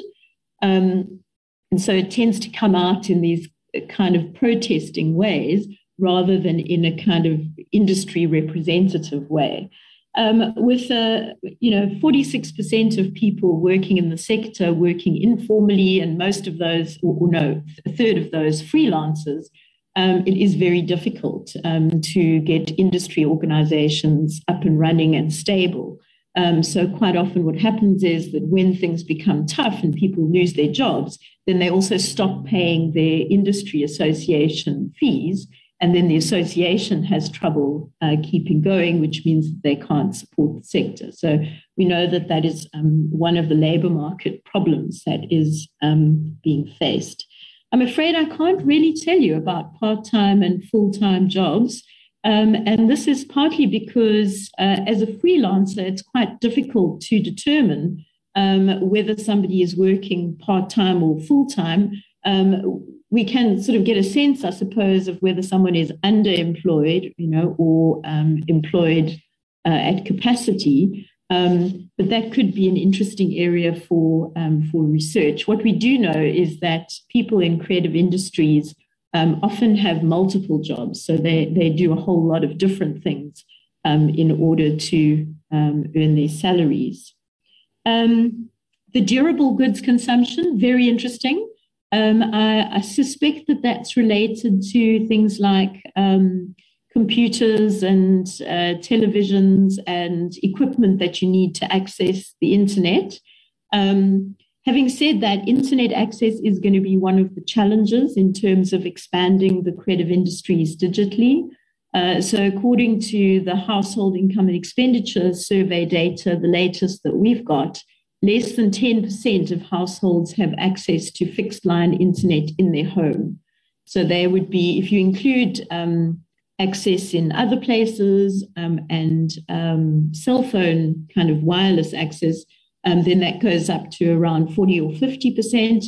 But as we know, that's very expensive data. So it might be less likely that you would be using that data to access music or theatre or other kinds of creative industries content. We expect that there will be a slowdown in consumer purchases, partly because the economy is facing tough times. So creative industries content is often regarded as non-essential. And so we expect that demand is also going to continue to be constrained kind of in the near future until the economy recovers. You are correct, Honourable Member. The transformation data was from 2019. This is because the Labour Market Dynamics Survey comes out with a 2-year lag. Sometime this year, we should be able to access the 2020 data. which will then allow us to update those numbers. Having said that, they don't change very radically from year to year. So it's the same with the gender split. So we wouldn't expect a very sudden change in transformation profile. It's something that seems to be happening sort of in the longer term. To the question about the visual arts and crafts and how to use that sector for poverty reductions, what could be some of the key interventions? This is a question that we have been exploring through some detailed sort of mapping studies of what's happening, particularly in rural provinces and provincial municipalities. So we've been looking at the patterns of particularly visual arts and crafts and cultural and natural heritage in provinces that don't have big metros. And we can see that they are providing a kind of safety net there for people who struggle to get into the labour market in other ways. They are, however, quite dependent on tourism. And so the production side of things is quite possible in a rural province, draws on kind of traditional indigenous knowledge systems and can be really good quality, but then how to access the market, right? So one of the ways of doing that is through tourism and through having kind of tourist hubs and craft hubs. Of course, that was very badly damaged by COVID-19 restrictions, and we think will continue to be constrained because people don't have the money to travel as much as they did. So we have done specific studies on visual arts and crafts and pointed out the policy implications of the findings for those areas that don't have big cities. I think I'm going to stop there and just to hand over to Dr. Geus or Dr. Liebenberg to find out if they want to add anything. In particular, Andre, I'm hoping that you'll talk about some of the trade with your permission, Chair. Okay, they must do so. Thank you. Thanks, Honourable Chair, Honourable Members. Yeah, at least 3 questions were asked on the trade while I was jotting them down. Show your face? Can you show your face and switch off the video? When you start for the first time and then you can switch the video. We are aware of the network. Thank you, Andrew. Thank you. Yes. Okay, thanks, Honourable Chair. I think one of the first things that I think Renati needs to come in, but through the PSP, the Presidential Economic Stimulus Package, Nelson Mandela University was involved in developing a whole bunch of CCIs, cultural industrial industry participants, and one of the components was exports. So we did do an export component on that, and that is an introduction to exports. What do exporters need or potential exporters need? The first thing is information. So there is a lot of information around, so the normal internet information that people get, but also information from the Department of Trade, Industry and Communications. There is other training also available from private sector, but also from government, from the various development agencies, the provincial and metro development agencies, and those are invaluable.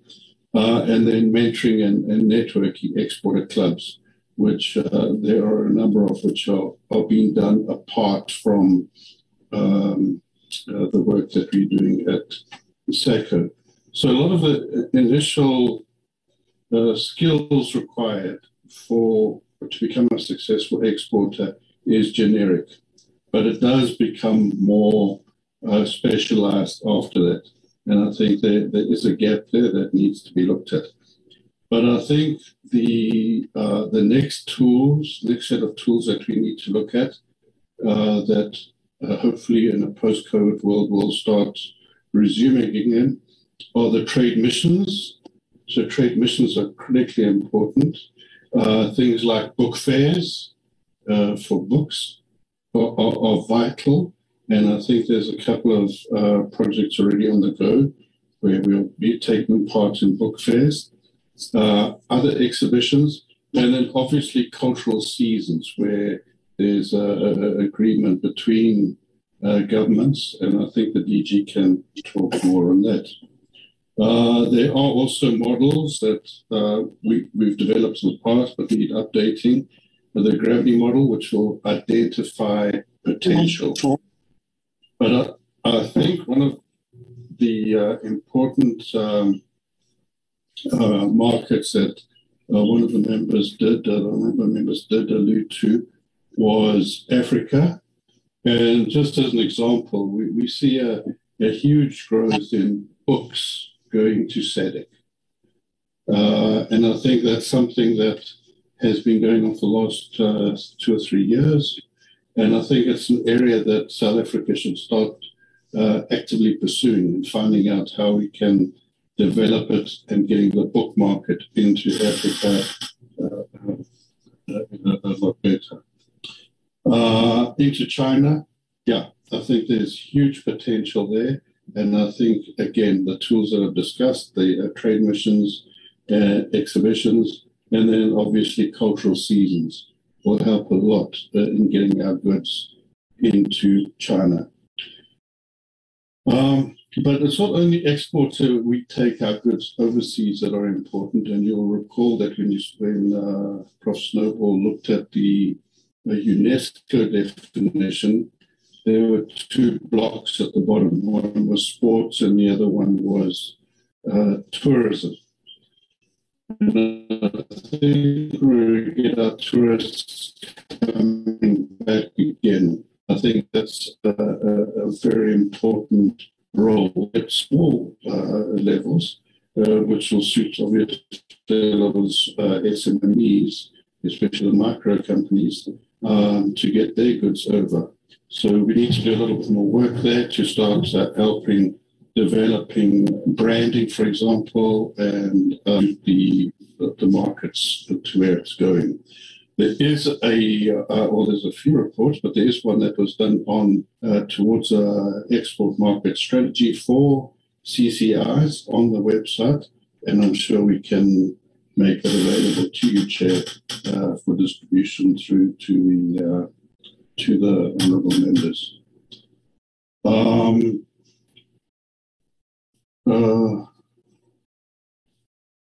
Honourable Mamabolo, how to unlock the benefits of the CCRs. I think Prof. Snowball did allude to some of them, but it's important that when we're doing the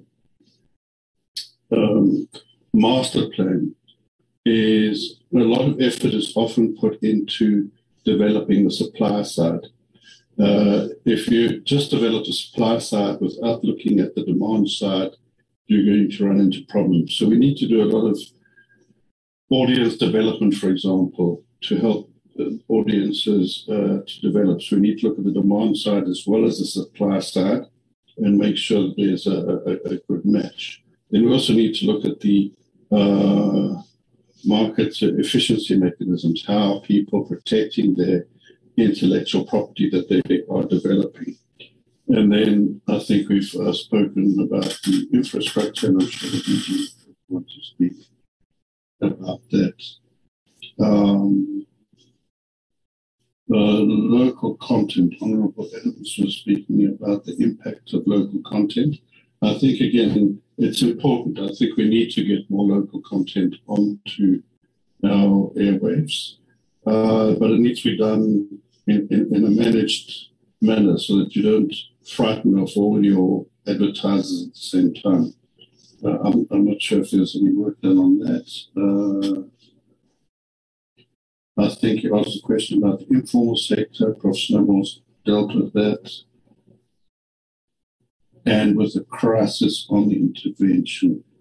There was, Honourable Mani spoke about the forecasts on CCI spending.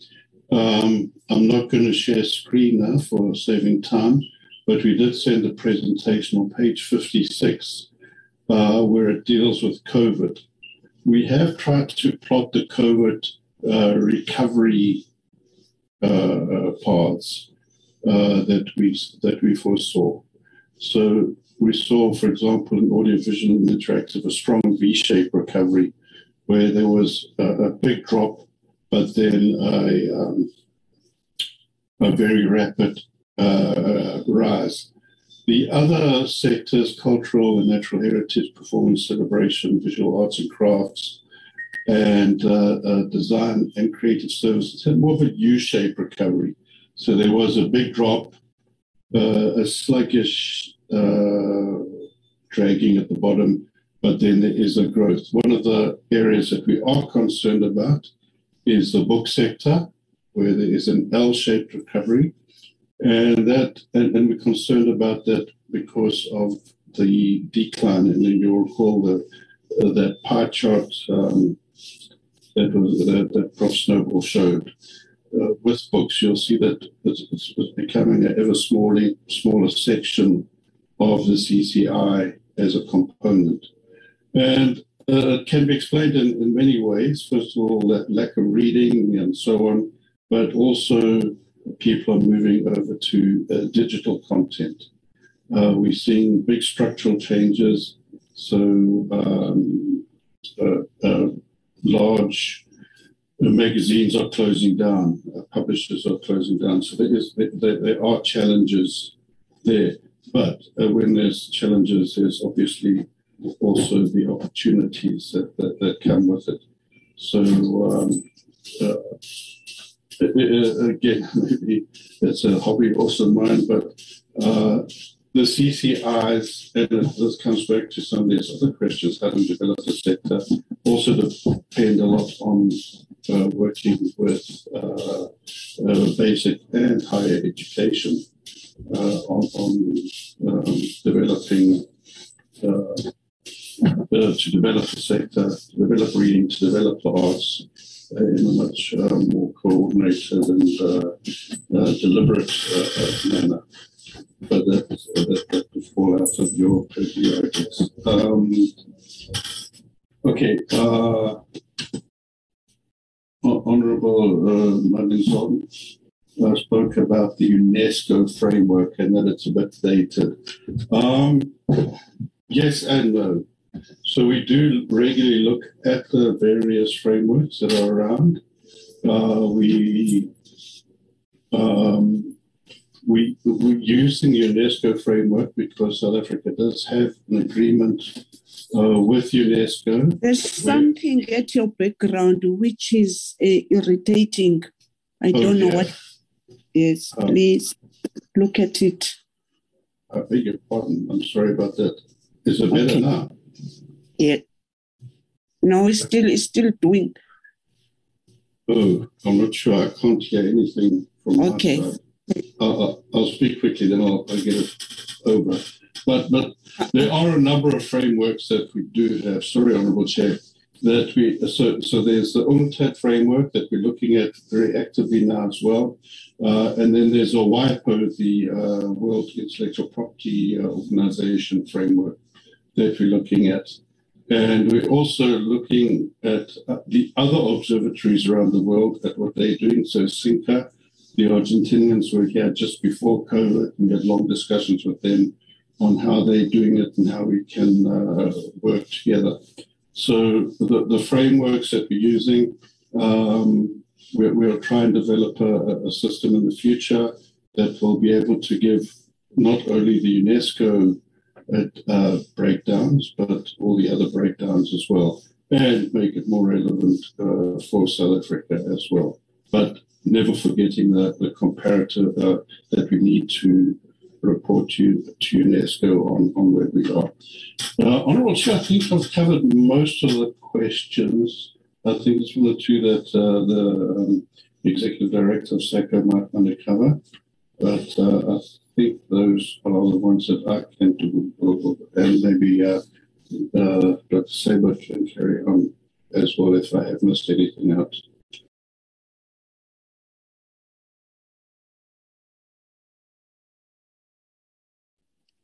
Thank you so much. Any other intake from your side, Unati? Thank you, Honorable Chair. I think my team has captured all the questions and comments that were raised earlier by the honorable members of this committee.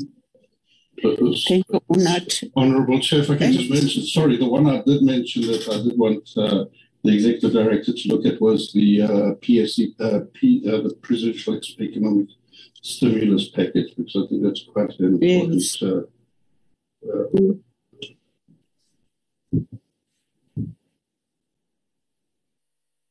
We must take a question. Unati? Honorable Chair. Yes, DG. Yes, maybe there are questions that were directed to the department. No, I'm aware. I will come back to you, DG. I was still wanting that Unati must be clear that all the team has responded. But I'm suspecting that Unati, do you want to say the last question that Andrew is talking about before I give DG? All right, thank you, Honorable Chair. So just to comment a bit on the Presidential Economic Stimulus Program that we implemented last year on behalf of the Department of Sports, Arts and Culture. So beginning of the financial year, of the past financial year rather, we received 30 million, which was approved by Parliament. I cannot remember the budget vote number, but basically what we had to do with it, with those funds, was to appoint or rather identify 100 unemployed graduates countrywide and give them work opportunities within the creative industries. And how that was to be implemented was the department gave us a database of artists, 800 artists to be exact, from 6 provinces in the country. 6 provinces, that excluded the Gauteng province, the Western Cape, and KwaZulu-Natal. These artists are not the prominent artists like you know, like Otaturengo Mahlengozi or Black Coffee and so forth, but it's emerging artists for lack of a better word. So it's artists that need assistance to profile their businesses so that the industry, the consumers of their products are aware that they exist and where they exist and what kind of business offering do they have. So we had to pair these artists with the 100 graduates, recently graduated graduates from the fields of marketing, finance, business economics, law, public relations, media and communications, because those were the critical skills that are essential, for anyone who is starting up a business to be equipped with how do you run your business, how do you handle your finances, how do you market your product, etc. So they went through a 4-month training program. But because these are graduates who've recently, come out of university, we had to ensure that, they've got trainers themselves. So these were the experts in the various fields that they specialized in. So they had to give them the necessary training in order to ensure that they pass on the right information to the artists. So we ran that successfully for 4 months. And we gave all the 900 beneficiaries stipends monthly for 4 months, 6,500 rands a month for 4 months to all of them. So that amounted to about 26 million and something. So they went through the program and they had to then go through an assessment towards the end of the program, which then the Nelson Mandela University Business School assisted us in evaluating, the portfolio of evidence produced by the graduates.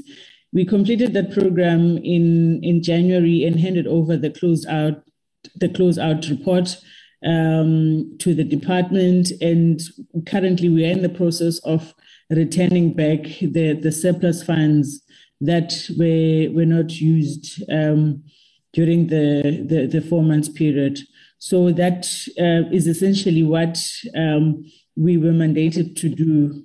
We were asked to assist with under the Presidential Economic Stimulus Program. Thank you, Chair.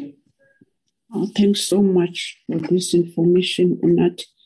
I'm suspecting the department will give the detail in writing to you on what you have just reporting to us. DG? Honorable Chairperson, can I ask the acting DDG, Madam Lisa Combrink, to talk the 2 questions that were directed to the department, and then I will just add on the other 3 areas I think that were mentioned. Acting DDG. Thank you, DG, and please, your face first. Oh, sorry about that, Chairperson. That's me, Chairperson, honourable members. Yeah. Yes, please, sir. Okay. Thank you. Chairperson, there are just a few questions that I wanted to address. I think the questions were asked by Honourable Dennis and Honourable Mhlongo. The first one is around the mandate of SACO and also the budget of SACO. I think just in brief to say, Chairperson, SACO was conceived firstly in 2011. It was activated in 2015 with a tender awarded for the research work to Nelson Mandela University, and they were working in partnership with Rhodes and Fort Hare University. In 2018, which is the current contract that we're talking about, Nelson Mandela University was also awarded this contract and working in partnership with Rhodes University, Fort Hare, and the University of KwaZulu-Natal. So the actual contract is for a 5-year period, and the value of the contract is at 70 million rands. The current contract will expire in March 2023. So that addresses the budget issue. But in terms of the mandate, what the department has envisaged as the important role of the observatory is firstly to champion evidence so that, the observatory becomes our primary source for collecting cultural statistics, key indicators, assessing the value of the sector, tracking trends over time. Secondly, also to be able to influence policy, inform future policy, resource allocation decisions. So, for example, in that regard, SACO is also presented at strategic sessions of the department, so that the department can be responsive to the evidence on the ground, to the economic realities, but also regularly holding workshops with the department as well.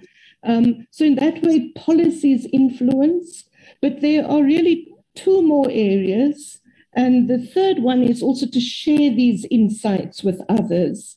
Therefore, SACO has a website, but the website also becomes some kind of almost online archive where all the research information and the documents are loaded. SACO also has its own online magazine where it distributes information to quite a big database of creatives around the country and beyond. It's also trying to work with other African countries and elsewhere in the world in terms of building cultural observatories.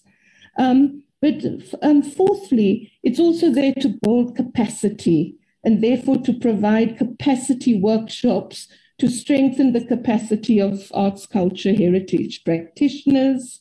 So there have been a lot of educational opportunities, exchange for information. The observatory does quarterly sort of workshops with a whole range of stakeholders.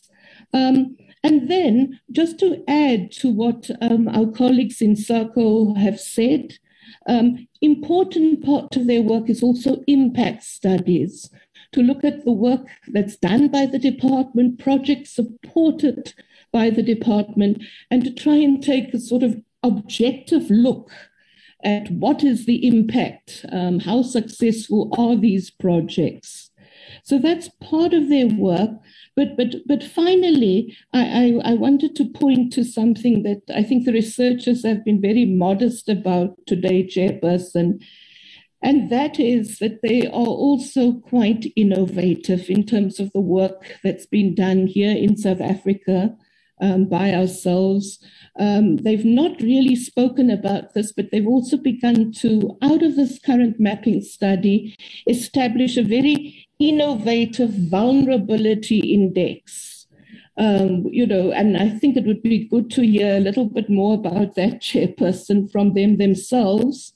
And finally, I wanted to indicate there was the question of where is SACO located in the structure of the department. It's located in the Arts Culture Promotion branch. It is sort of funded through the Chief Directorate of Cultural Development, Mr. Charles Mabaso, who is also in this meeting with us this morning. And it's funded as one of the pillars of the Mzansi Golden Economy Strategy. So thank you, Chairperson. Those were the questions that I needed to answer. Thank you, Lisa. And thank you so much, DG. Thank you very much, Honorable Chairperson. Just to indicate the following issues that were covered in the question. Lisa has covered a lot in terms of the mandate as well as the location. What I just needed to respond to now, Chair, is the issue of the improvement of the local content, particularly in the music, so that there is a greater consumption as well as revenue for the creatives. I think Honorable Mwadlimbozi is on point, and we agree that we do have to continue to drive this area. Just to assure the committee that as a department we have indeed and continue to engage with SAPC, but also with ICASA on this matter.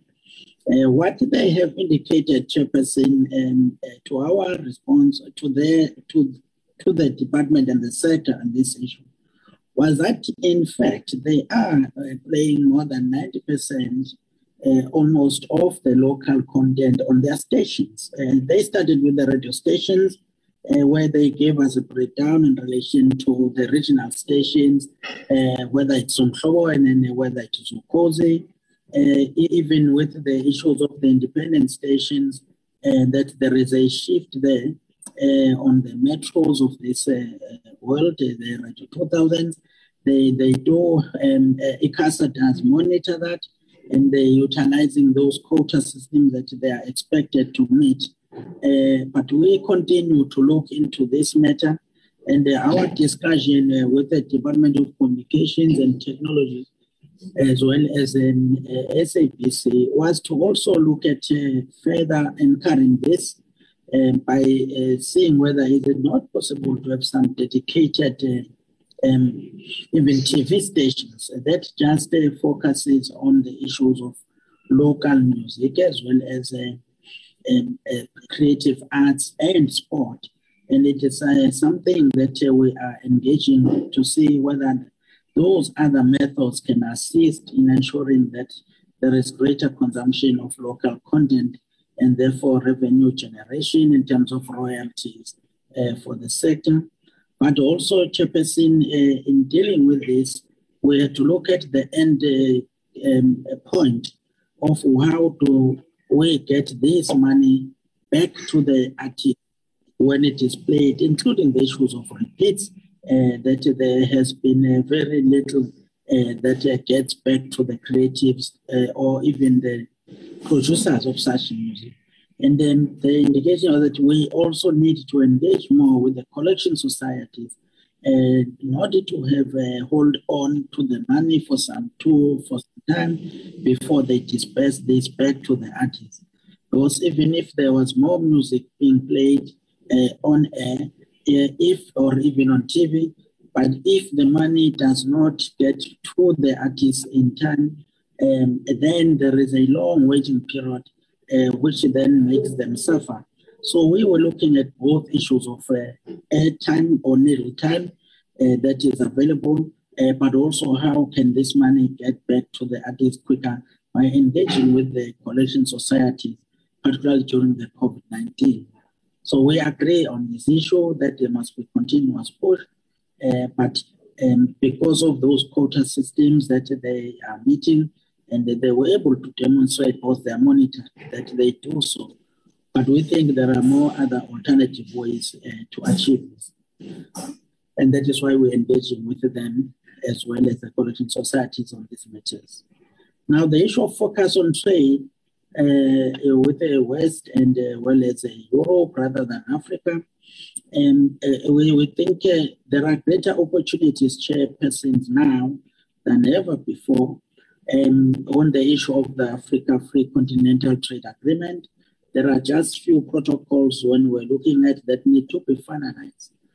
Because if that is done, the issue of tariffs and the import duties that are placed on our content and our products might then be, if they are waived, it will make us to these markets in Africa much better.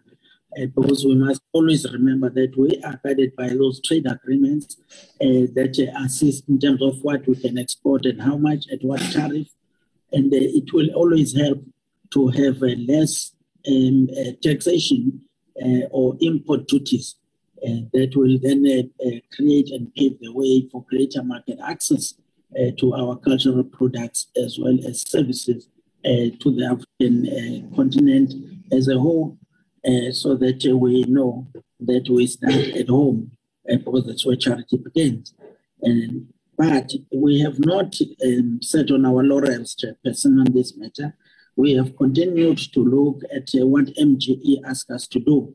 And those are 4 areas: creating demand, ensuring that there is greater market access, and well as ensuring that the audience development happens for our artists. And we do these things in terms of touring ventures, when we allow and enable our artists to be, or creatives to go out of the country and be able to utilize their work. As we speak now, the Venice Biennale is one of those where the artists are the fine art artists. We just had a huge exploitation of the Dubai Expo to make sure that we export our cultural and creative work. And also, we then have what we call cultural seasons, in which we also have partnerships with the other countries, in which then the products are exhibited to those countries and creating demand for South Africa's cultural goods. But further than that, Chairperson, we also do provide opportunities in terms of the artists that we will support when we've got, whether it is film or video, particularly with the protocols we enter into with the BRICS countries. We work hard to make sure that South Africa's products in the BRICS countries, which is raised by Mr. Honorable Mabul, that we use that opportunity. Because if you look at India and China alone, they run into almost 3 billion people.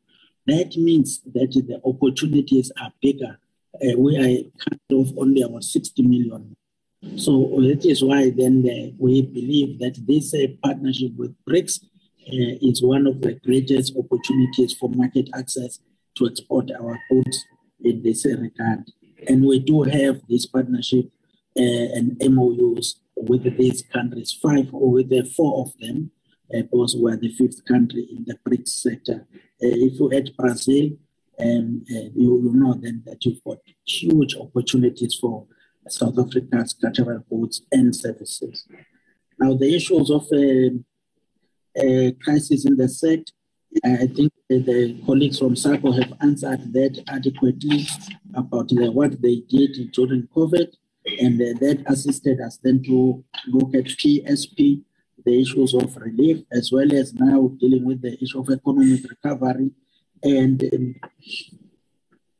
as well as the issue of the CI master plan, which is currently through cabinet processing, so that we know where to intervene. And that is all based on work that they have provided to us. Minister has captured this very well on the role of SACO, that you cannot manage what you can measure. But he even further went on to say, if we were to create adaptation strategies that are effective and be designed to support the sector, then we need SACO's work to give us evidence-based outcomes on where to intervene. The last part, Chairperson, was the issue of geographical spread that was raised by Honorable Dennis. Also here, we believe and we agree that is why the revised white paper also have addressed this issue of how we should really reposition and reprioritize our resources. Our budget is extremely limited, but how do we make sure that we move away from the skewness of favoring the 2 provinces in particular, plus 1 to some extent, and just distribute our interventions to these provinces that are rural and are usually ignored based on our historical way of doing things where we come from. So we take that into account, and we will, Chairperson, continue to adjust how we resource these areas, like what was SACO and Executive Director saying, that in their intervention on the PSP, only there were provinces that were excluded because they were already having a lot of benefit than the other provinces. Hence, they were excluded even in that intervention to support artists outside. Lastly, I think the issue of, I don't know if the issue of composition of SACO was explained in relation to how SACO is constituted, and that includes, of course, from the side of the department, we're dealing with the governance issues, where we've got a steering committee that was appointed, which works then with the SACO executives to make sure that the composition in relation to governance is balanced with the people who are from the sector being participating at the level of the steering committee. And their mandate to execute it, there is always what we call developing a market, the research proposal that we then approve for the particular financial year to say these are the areas of research that must be covered, and then they will do that research. What has been good so far has been their adaptability when there were emerging challenges in the sector, like when the issues of sport was never part of that, but when we had the merger, then the issue of sport, we asked them to begin to incorporate some areas on that. But that is how we've been developing the research schedule so that there is predictability. They know for a particular year which areas of research we want done, and then we agree on those, and then they will deliver them as per the approved business plan between us and them. Chairperson, we agree with the surplus issue of trade. While it is welcome, we need to do more. to make sure that there is greater appetite for South Africa's products. Maybe SACO will have to consider then the challenge of dissecting the information more about what products are consumed more in Africa, and therefore then what are the new market opportunities for also new products that we can market more in Africa. And then we look at which countries, like they have done a very detailed analysis in terms of trade and which areas we are trading more. But I want to clarify that this is not deliberate, Chairperson, that Europe would consume more as well as the West and or even China in terms of that, because those are the people who might have a greater interest. What it means is that our intervention must be how do we market our work so that the other continents are aware and are able to appreciate the goods that we provide. And it's not just about beauty of the goods, but durability of the goods, so that they are then seen as a worthy investment by those citizens of those countries and those economies. So that is what we believe we can still do. We will continue to strive to achieve, to have a diversified market for our products in the other countries, and then increase more exports and reduce the deficit that we want to really turn over. That is, I think, Chairperson, all that we were asked to respond to at this stage. Thank you, Chair. Thank you, DG. May I have just a few questions also?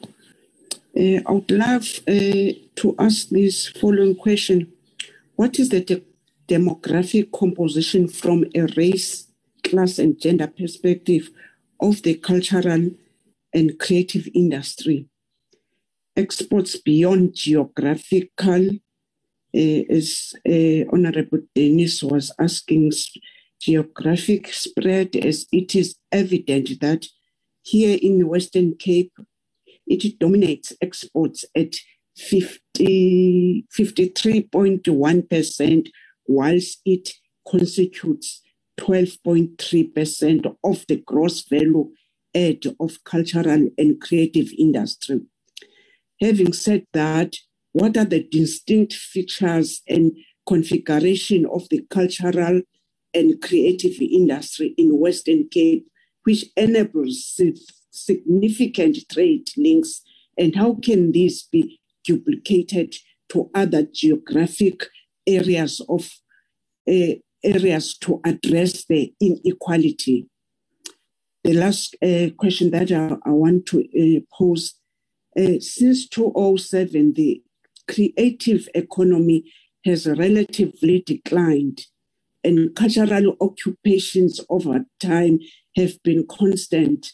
What has led to the relatively sluggish performance of the creative economy and cultural occupation, and sharp increase of cultural goods trade from 2003 to 2007, and why did the trade stagnate to the current declined pattern?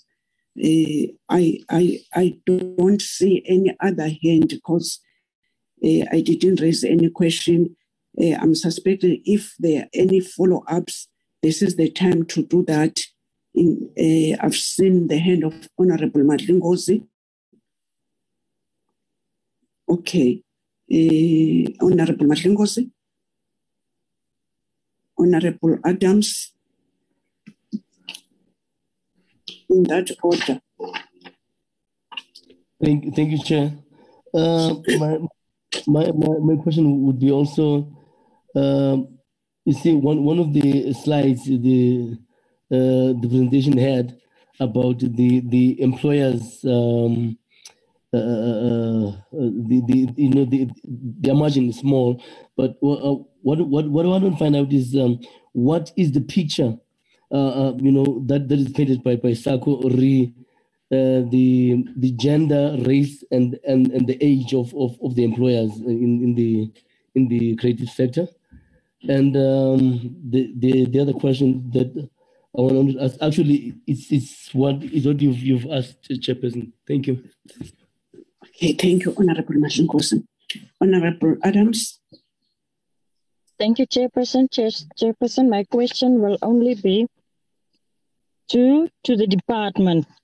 How will the department use this report in its resource allocation to optimize the opportunities globally and to grow the culture and creative economy, growth in all geographic locations in the country?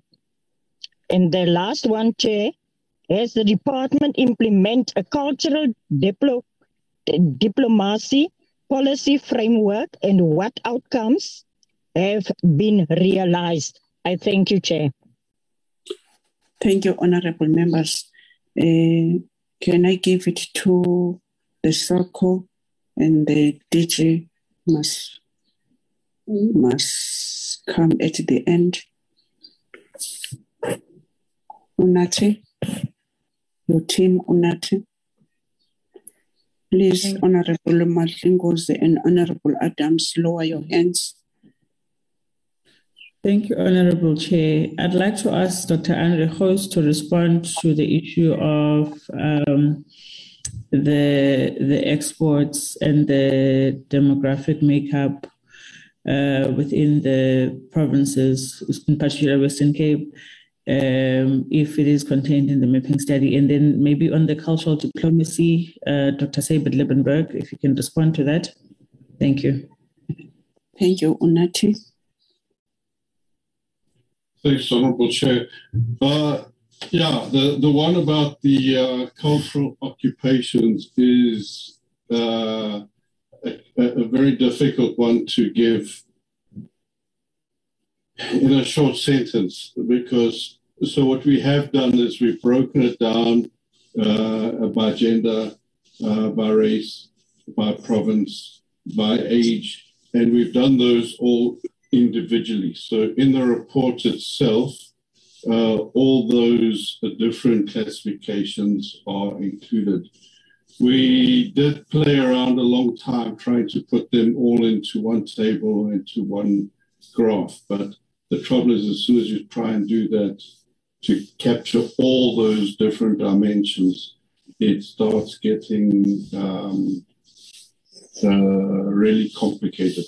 We can do that. If there's a request for it, we can try and do it again. But I think if the honourable members can just look at chapter 2 of the employment and transformation chapter, I think the data is that was requested is all there, but maybe not with dimensions included and integrated as much as possible.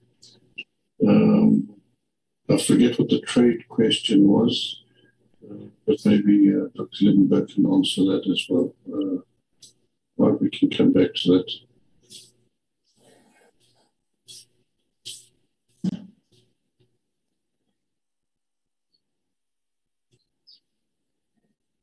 Nachi. Thank you, Honourable Chair. Dr. Sabit Liebenberg, if you are in the room, can you kindly respond to the cultural diplomacy comment and question? Thank you. Thank you, Honourable Chairperson and members. Cultural diplomacy really is a very, very important element of expanding our trade onto the continent and globally. And to this effect, the department has requested a number of evidence-based reports to underpin what needs to take place within our broader cultural diplomacy environment. So the Cultural Observatory had first of all produced a position paper that provided an understanding of where Cultural Observatory is, what's happening globally, where it came from, who are the main players, and what kind of approaches and methods and instruments do they use. That was followed by a second report, and that report focused primarily on a potential policy framework within which to encase cultural diplomacy policy. As you can understand, cultural diplomacy obviously deals with our foreign relations and our national interests. So it would definitely be in concurrence and transversal cooperation between DIRCO, the presidency, and the department, and of course the DTI and tourism. So there's a whole bunch of departments that would have to work together. The third major piece of work that we had done in terms of cultural diplomacy is we did a review of the phenomenon of cultural centers and how these cultural centers are being deployed as part of a general soft power diplomacy around the globe. And we looked at which nations were doing what and what their deployments were. And we also then identified some of the key policy issues that would have to be dealt with. We've also consistently supported the department and the DGs, particularly when it comes to overseas contacts, where we would support by providing cultural briefing documents to the ministry and to the DG's office and through the project team, where we would analyze the cultural economies of various countries. Thank you, Chairperson. Thank you so much. Do you think that you have answered all the questions? Maybe let me get it to the DG, because I'm suspecting from my questions, I didn't hear all of the responses. DG? No, thanks very much, Chairperson. It is my understanding that what gives Western Cape the competitive edge Chairperson, has been the issues of, firstly, they've got, for instance, in terms of the film industry, most of the are shot in Western Cape. There are people who are talking at you behind. They must shut up. DJ, don't mute yourself. Tell those people they must not make noise. DJ? Sorry about that, Chair. I was then indicating, Honorable Chairperson and Honorable Members, that competitive advantage that the Western Cape seems to have has been one of the issues of the scenery and the filming studios that have attracted a lot of filmmakers to have shoots at that place, among other issues, but also in terms of fine art that they produce there, and the artists that are really well placed in that area seem to export more of their goods than any other region in the country. And they are able to then have a greater market access. Are you on the road? No, Chairperson, the venue that I am at, I don't know, we've tried, but they say they are working. And Okay, I'll go on. Yes, Chairperson. Maybe I must thank you for the opportunity and appreciate that SACO was given a chance to present. I think the rest we will respond some other time, Chairperson.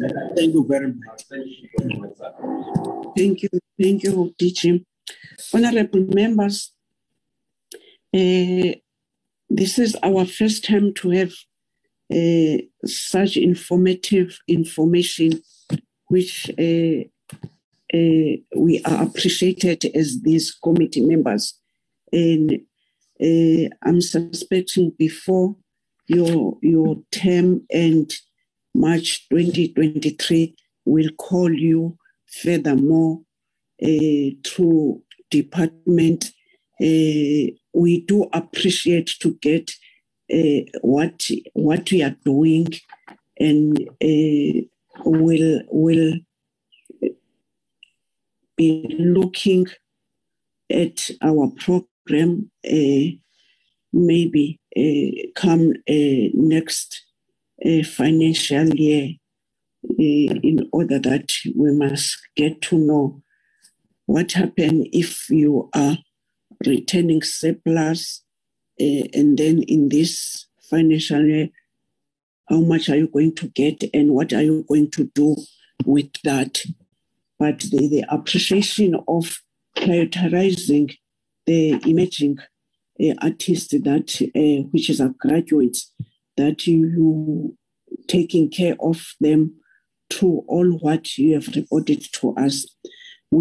At this point, let me thank the UNATI and all the leaders who are with them in this meeting. We've gained a lot. We're not even aware what is this SACCO, but by now we know what is this animal, whilst we are not animals. Thank you so much, UNATI and your team. Thank you so much, Honorable Chair, and to the rest of the committee and the department for the invite today and for lending us your ear. Thank you so much. Well, we can release you. Yes, colleagues. Yes, DG. DG. Thank you, Honorable Chair. Goodbye. Thanks very much also to you, Honorable Chair. DG, you want to say something?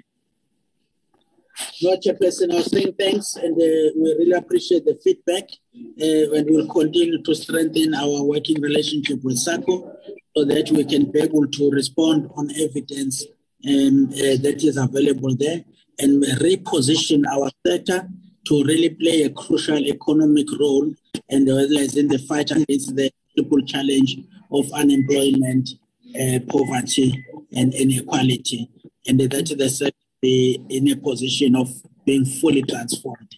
Thank you very much. Thank you so much, DG. You are released, all of you. Thank you. Jabu, please put the next item on the screen in order that we must deal with it.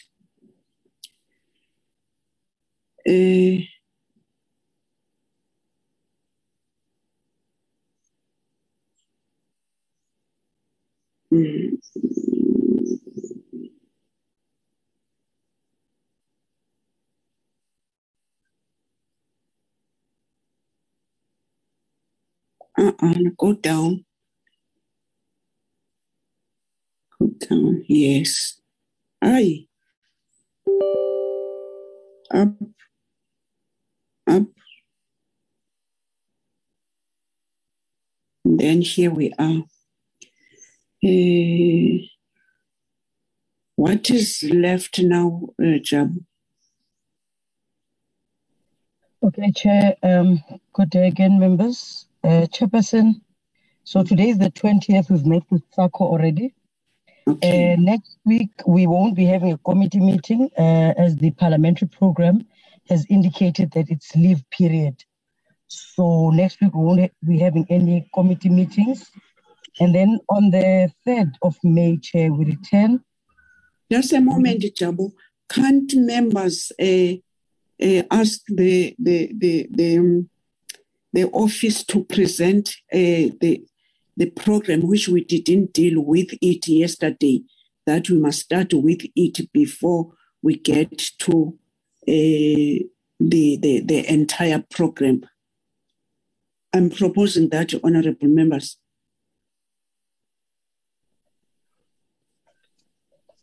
Chair, can you, Dennis, sorry to interrupt, can you just repeat that, Chairperson, again? That statement you made now, I didn't catch up exactly what you were saying. I'm suspecting maybe what I'm proposing is what Ujabu is doing, which we didn't do it yesterday. Jabu? Yes, Chair, this is the second term committee program, Chair. Okay, go on, Jabu. Okay, Chair. So on the 3rd of May, the next meeting will take place on the 3rd of May. We'll be receiving a briefing by the department on the 2021-2022 third quarter performance report, and we will consider and adopt committee minutes. And then on the 4th, we'll have to ask for a permission to sit again on the Wednesday, Chair, to do the briefing by the Department of Sport, Arts and Culture on the 2022-2023 annual performance plan.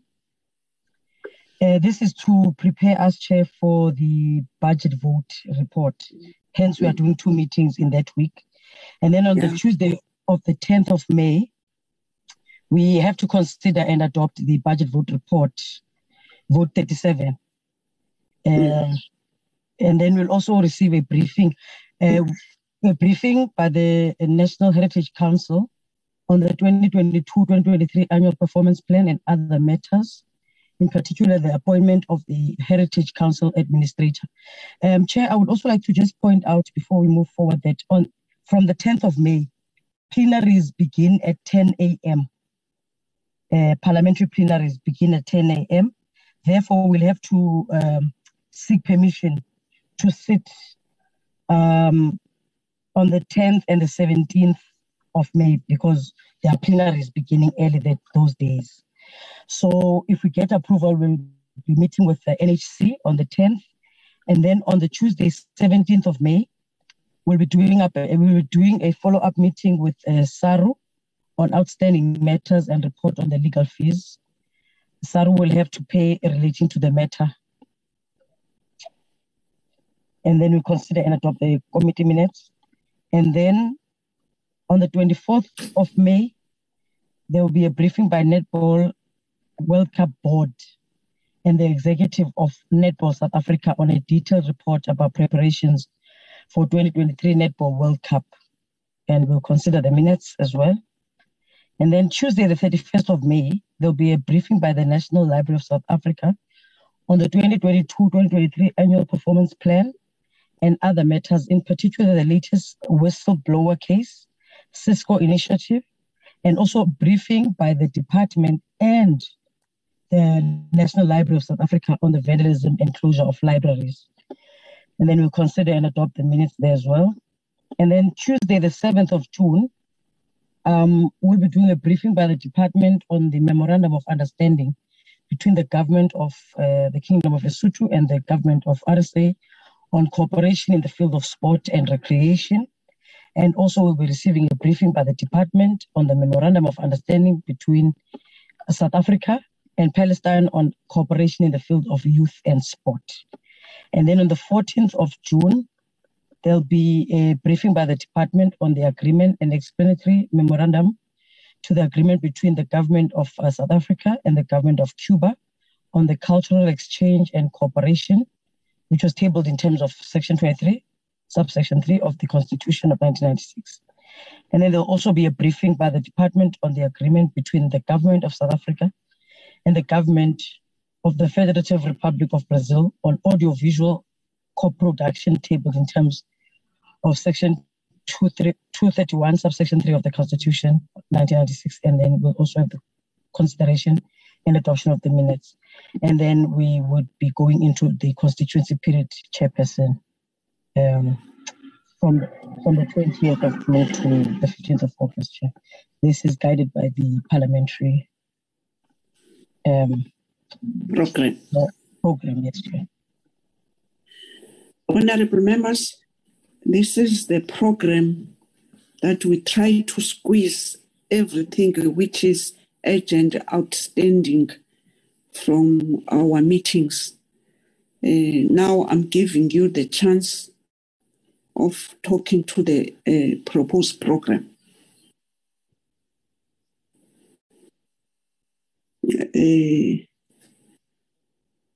Or may I ask that the program must be adopted, honorable members? Chairperson? There's one hand before you, Honorable Dennis. Honorable Boy Mamabulo. Yeah, thanks, Chairperson. Well, it looks good, but we must also add maybe in the next quarter, we should have some visits to other areas besides us going to Eastern Cape this quarter.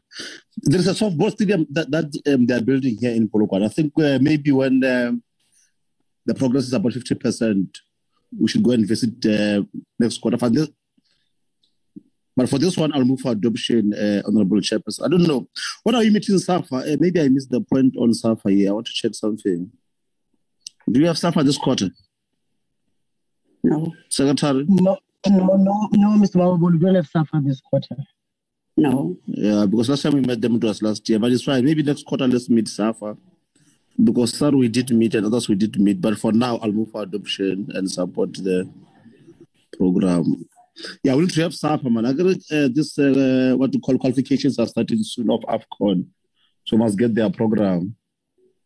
Okay. Okay, thank you. Noted, Honorable Mama Bolo, Honorable Dennis.